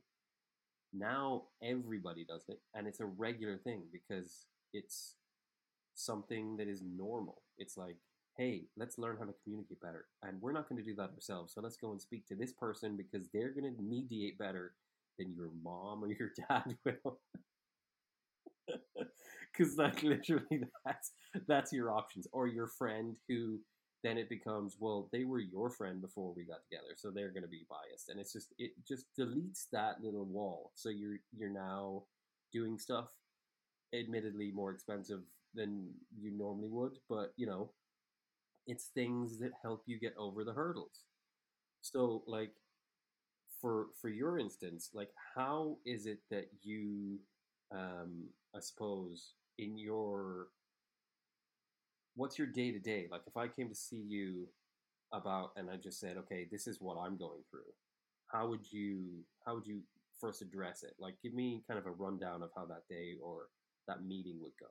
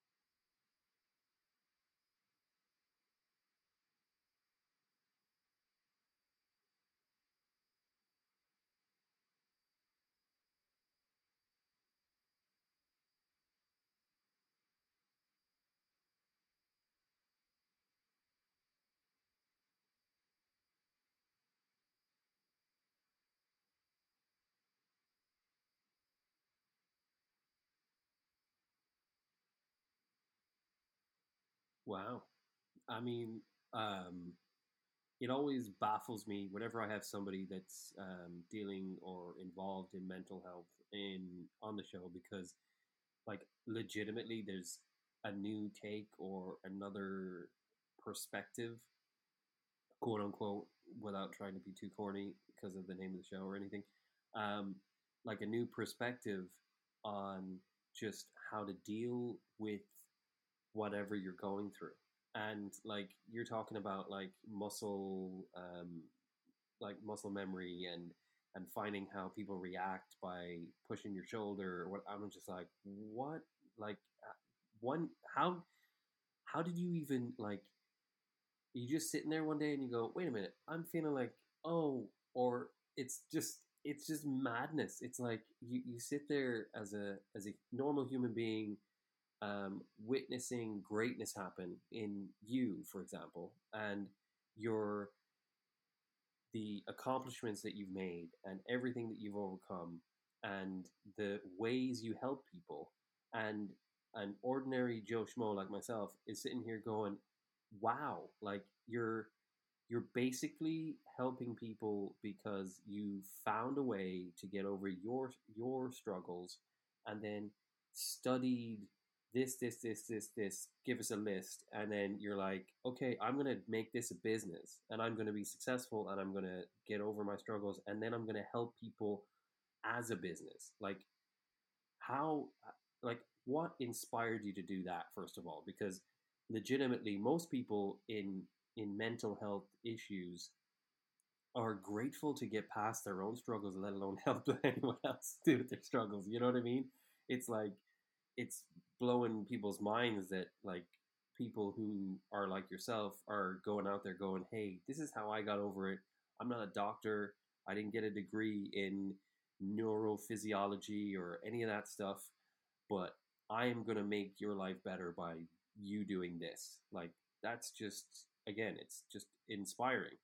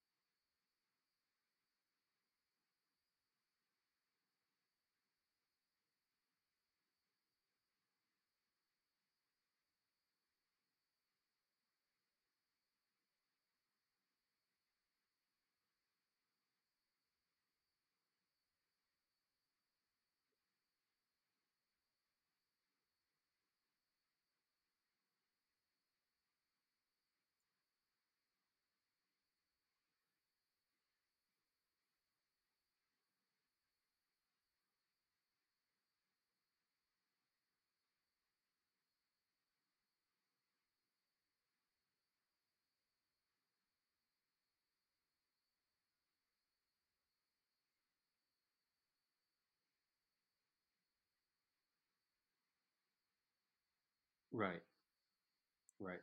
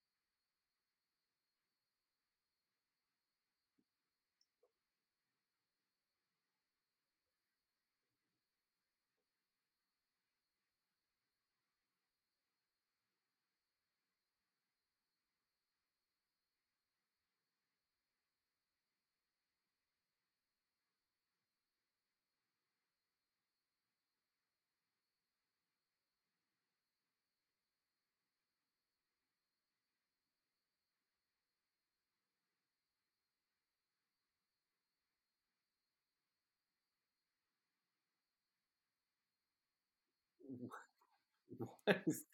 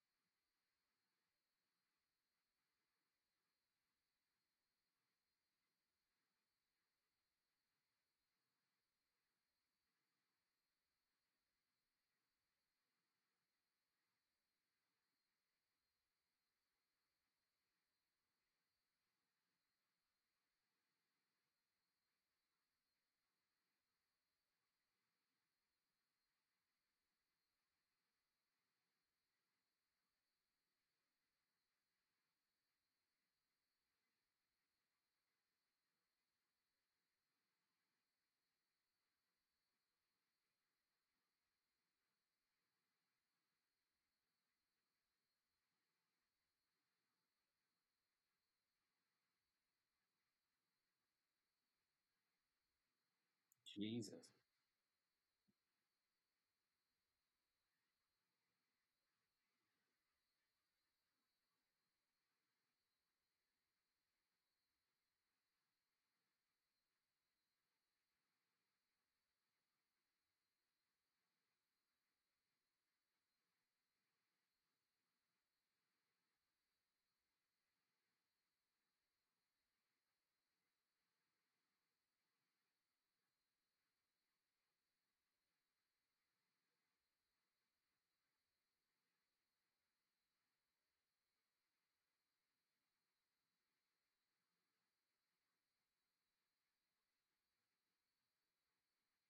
Yeah. Right.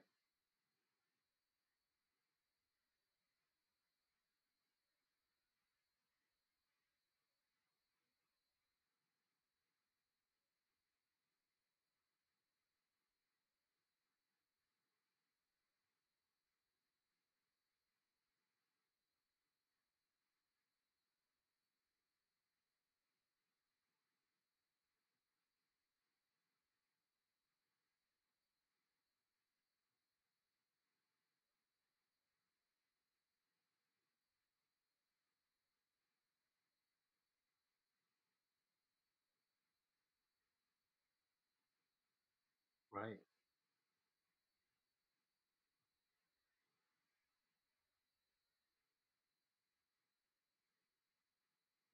Right.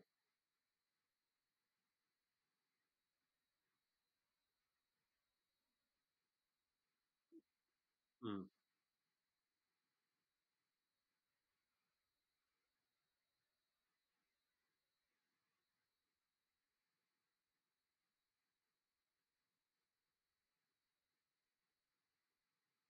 Wow. Um, so that really, I guess, well, I'm sitting down, but it would have made me sit down, I guess. It kind of floored me, the whole story. Just um, hearing that in your mother's womb, like, what? Sorry. Yeah. So, I mean, I think the hardest thing to kind of acknowledge in that situation is it wasn't in your control. Regardless, it was it's part of your existence, but it's not really part of your quote unquote life that you know. And so many people are going around just going, hey, like, I don't know what's going on. I don't know why. I don't know why I'm like this. I don't have this answer. I don't have that answer. They've spent thousands of dollars on anything. You just pick a subject. And really, what you're saying is that it may not have even happened while you were walking around or crawling or, you know, having a baby's bottle. I don't know. Whatever. You know?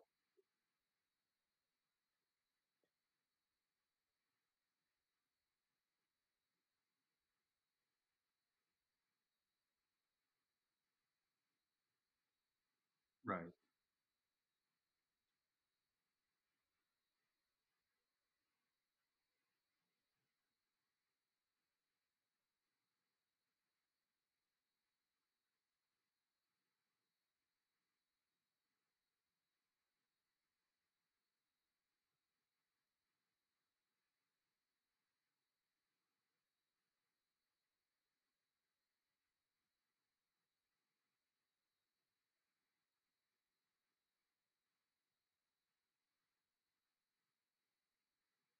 Right.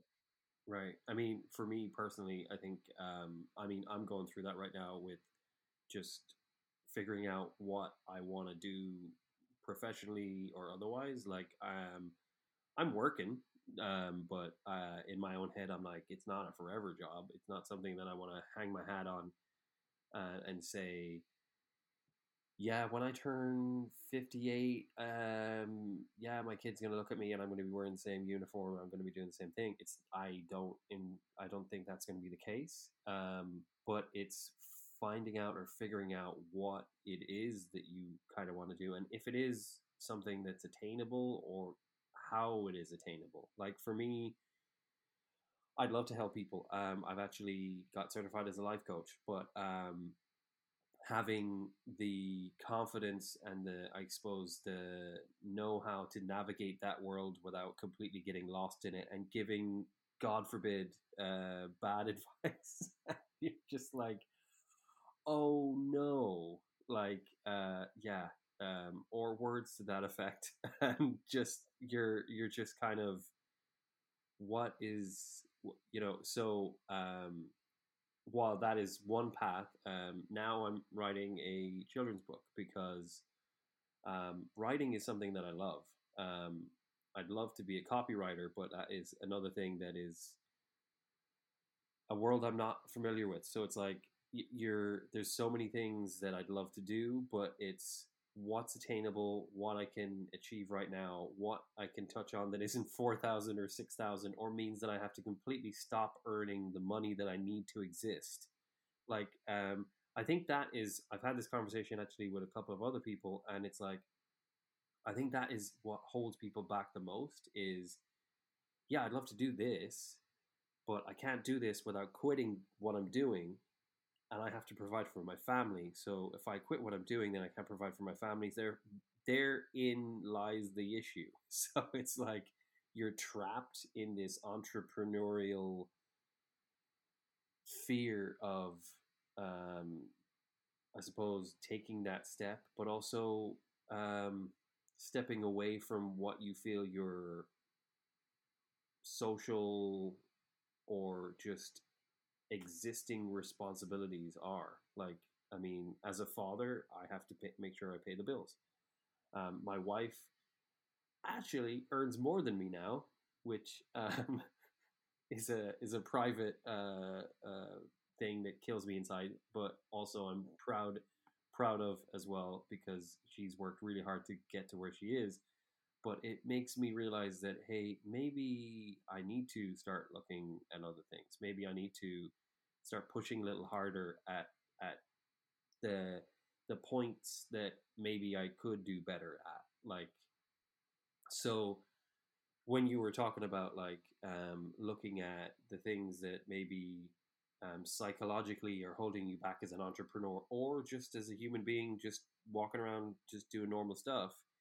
I mean, I resonate with that 100% because it is a daily struggle. Like, I think everybody hears that alarm in the morning and goes, I really don't want to go where I have to today. That's not what I want to do today. It's not what I want to do ever. But if I don't, the lights aren't going to turn on. The rent isn't going to get paid. The house is probably not going to be ours. So I guess I'm going to go and be miserable for 8 hours. So yeah, I mean, I would absolutely adore if this podcast would make tons of money for me, but it's not why I do it. It's connecting with people like you and telling your story that really enables me to help people vicariously, thereby kind of me, because I'm not really doing life coaching or anything. So it's like, hey, I had Katie on and she was able to tell everyone how to be better at being human. So technically I help people a little bit. So it's like, yeah. I think I'm just coming up with excuses, but quite honestly, what gets me out of bed every morning right now is my kids. Quite literally. Rory gets up at 5:30, 6 o'clock. Daddy, make me breakfast. Okay, cool. And then I'm off to work. So it's like, but we talked about briefly, he really has inspired me because he loves books. He loves reading. Even though he can't read, he loves the idea of reading. So it's something that we're working on right now. He starts school on Monday, or daycare, preparing for elementary school. After a long struggle of trying to find just care that was affordable, we found somewhere amazing. So that's exciting for him. But what inspires me is the fact that he loves what I do for him, which is reading books and reading stories and hearing stories. So at night we tell stories. We listen to stories on our Alexa. Like we put on Audibles or whatever is going, or his own podcast, which he came up with himself because he just couldn't bear the thought of his friends not having a story read to them at night. So yeah, it chokes me up talking about it a lot of the time because it really is his. As much as I've helped him do it, it's him. He's the intro. He hears the stories. He hears the books or reads the books. He's done the intro. He's picked the music. He introduces the podcast and he says thank you for listening at the end. And that was all a little project we did in one day. And now when the books come, we read them, and there's been a huge interest in it because of just what it is. Promoting literacy in kids is huge. So yeah, that's what kind of gets me out of bed in the morning, is just he's given me new motivation because I've now reached out to local libraries. We're actually doing a partnership with them now. So the authors are sending physical copies of their books to me that we will donate after reading the book. So thereby they're going to be circulated in the library system, and kids who are listening to the podcast can actually read along if they go and pick out the book, or they can go buy the book on Amazon or whatever they want to do. And that's kind of paying it forward and giving these independent authors the limelight that they deserve, because creating is another amazingly huge step to make, and putting your thing out into the world is an anxiety ridden journey that you like. It's just incredible. So I love to help anyone doing that process because I've gone through it with this podcast. I go through it daily with his podcast. And so just giving back and trying to help, like you what you're doing, but it's finding what you're good at and trying to, like, if I could do that, monetize that, and make that my career, I would be the happiest man alive. But unfortunately, I get up at 6:30, 6 in the morning, and I'm gone out the door, and I'm back in 10 hours, and I'm putting them to bed, telling them stories, and out doing recording, meeting great people like you, and just trying to start this all over again, so.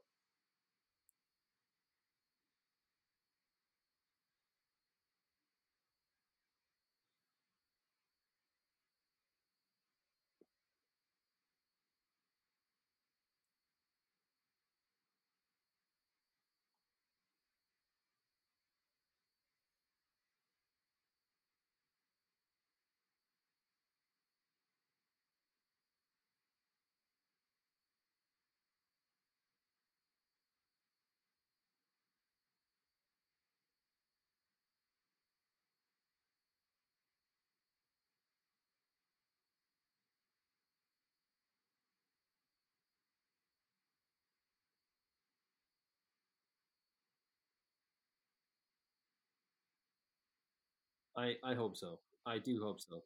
I do hope so. I mean, it's I didn't I don't think I divulged this since we've spoken because we booked for my listeners, I book almost 2 months in advance because it is incredibly difficult laying out great guests every single time. And while, yes, there's amazing people out there, it's hard to find Katie's out there. So I'm very lucky to be booked so much in advance. But since we first spoke, I've actually been recognized by Hollywood Digest. So that is a massive, like, I'm not going to lie, I kind of shed a tear of joy when I got that message because I send these podcasts out into the world. And I mean, I get feedback, but it's always amazing to get feedback like that. So, like I always say, the listenership happens naturally. I don't do a lot of promotion. I am absolutely useless with social media. So, guests along the way this year have been giving me tips and pointers on how to grow my Instagram and God help me for saying threads following. Um, but it is a project that I'm working on right now to do better at that. But it's become a journey for me. So that is my goal this year is to be better at that. But I'm just lucky to connect with people like you. Like a lot of the guests that I have, like for example, the first 30, 40 episodes, I stopped for maybe 2 years because of the whole COVID thing, traveling internationally. I was in Ireland, didn't have a lot of internet, was living with my parents for a short amount of time. Just navigating that whole world was just, it was challenging. I had a one almost 2 year old that came with me, and we were trying to make sure that he was good. And there was just so many other priorities for me. But people that I met along the way through this podcast actually stayed connected. Uh, Paul Fortune, um, Ryan Stanley, two amazing life coaches for anyone who's interested in that world, really just befriended me and reached out. And among others, like that, I mean, Eileen Shapiro, who basically has made this podcast what it is today by giving me amazing talent as well to come on the podcast. She's a PR agent that I met accidentally on Facebook. And it was like kind of like you. It's just things just you're just click click click click, and then somebody sends you a message, and you're like, holy crap, this is cool, and you just vibe, and we're now we're almost family, I would say, because the way we talk to each other. So it's like it's just an amazing relationship. But it's like you said, it's sometimes you just got to wait for those doors to kind of open, or somebody to knock on a door or kind of lead you in that path, because you're not the first person to say that those little pieces can click together, and eventually they will. But it's finding ways to navigate that world and figure out how to do that in a way that really makes it possible for me to do it full time, because that is my end game, is to be able to do that, is to help people to be home when the kids need me. Charlotte, my almost 2 year old, who two turning God almost 18, it feels like, she gives me so much attitude. But yeah, just I'm grateful because this is out there. Like, these podcasts are forever. This is my legacy. When, if God forbid anything should ever happen, the kids will always be able to listen to these podcasts and hear daddy talking to amazing minds and learning and figuring out what kind of priorities I have in my life. So yeah, I'm just inspired by people like you, and that's kind of why I do this.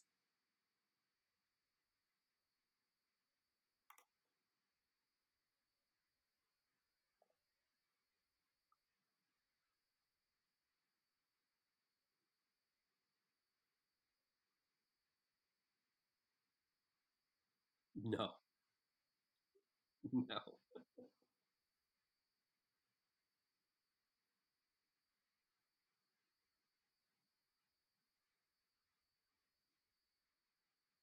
right, right. It never is. Yeah, we kept putting it off, putting it off, putting it off, and you know what? I'm glad that we didn't put it off any longer because, like you said, it's you're never ready. No, for those who are listening, you're never whatever you're trying to do, you're never ready. Stop saying I'll do it when I'm ready because you're just step outside that box. Just push yourself. I've my friends come to me for advice all the time. People colleagues with come to me for advice all the time, and it's always the same thing. It's guys, you're never ready. It doesn't matter. Like you just need to step outside that box. And so, um, kind of bringing it back and circling it around to you. What's the future for you? What are you focusing on now? Like, what can we look forward to? And obviously, you're going to be on Dragon's Den. Hello, my favorite show ever. I don't know how we've got a whole podcast without ever mentioning it. You said it like once, and I never kicked that door down, which I promised myself I would. Um, the Canadian Dragon's Den, which is the equivalent to, I guess, if you're in the UK, Dragon's Den, it's not really any different. It's just different dragons.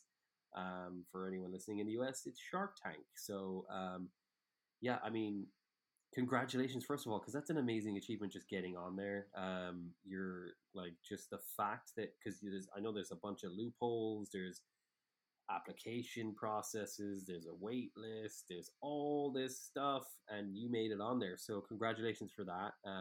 I won't ask any questions about whether you got the deal. I won't ask questions about anything of that nature because the episode hasn't even aired yet. But just well done. I mean, that's amazing. That's an amazing achievement. Just being able to be recognized, whether you walk down I'm trying to remember the entry or the beginning of Dragon's Den Canada because every one of them is so different. It's like the UK one, you're getting on an elevator lift for those in the UK, and you're going up, and you're standing in front of these people that smile, and you're just like, I'm so petrified right now.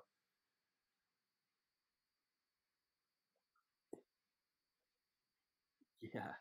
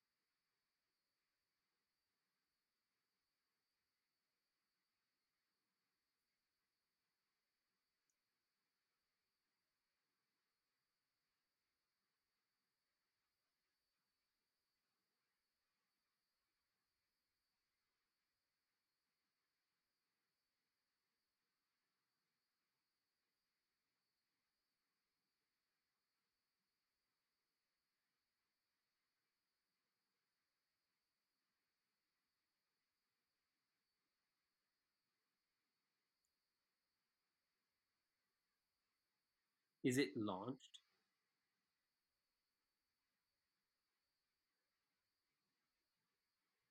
Ooh,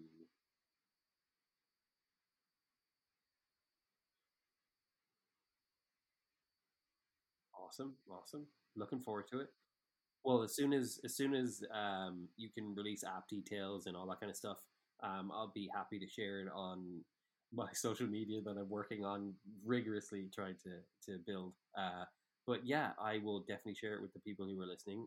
Because look, Katie, if I was a shark or if I was a dragon, you'd have my money. Although I'm not sure how much I have at this present moment, but it isn't much, but you have it for sure because just this whole podcast has been an absolute pleasure.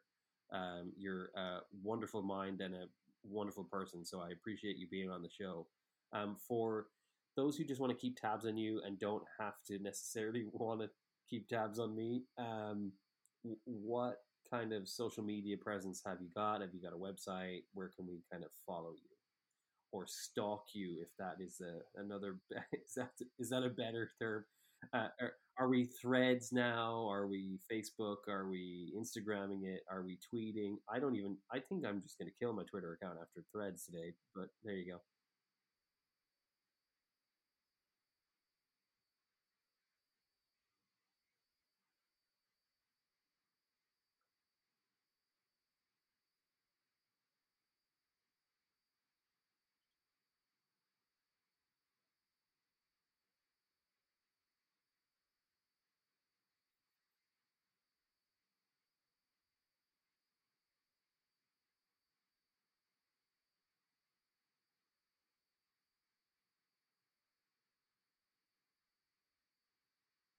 Yes, that is a big differentiator. My wife will shoot me if I don't help you with that one because hers is Katey. Yeah, just I love surrounding myself with Katies that have cool sounding, or not sounding, but cool spelling names, I should say. So yeah, for those who want to Google you after this, I will have her correct spelling in the description, 100%. I'll cheat and I'll give you a link to anything that is her social media, just so it'll make it easier for you guys, because I know that the name itself is daunting, even though it's original. But I'm just going to boast and say your name again, Katey Romagnolo. Yeah, look at that. It's just so easy to say. Once you say it once, it's like riding a bike. It's great. Thank you once again. It has been an absolute pleasure. I know we kind of a little bit over the hour mark, but you being in Canada and a little bit later, I appreciate you staying up to the wee hours of the morning to talk to me. So thank you once again. It has been an absolute pleasure. For my listeners, this has been another awesome episode of the Unscripted Perspective. As always, go forth with grace, and I will speak to you again soon. We'll have another amazing guest next week. And yeah, hopefully another amazing story, because I don't know how we follow this, honestly, because Katey has just blown the casket, the basket, whatever it is, wide open. Now I have to follow this. I'm gonna have to rearrange how things are releasing now. Like, the work that I have to put in now is unreal, but I'm so grateful because it was such an amazing night. So thank you again. All right, guys, yet again, have a wonderful time wherever you are. We'll chat again soon. Thank you so much for listening, and be sure to leave us a rating or review on your favorite listening platform. Be sure to keep in touch with us on Facebook and Instagram at The Unscripted Perspective. Or you can visit us at www.theunscriptedperspective.com.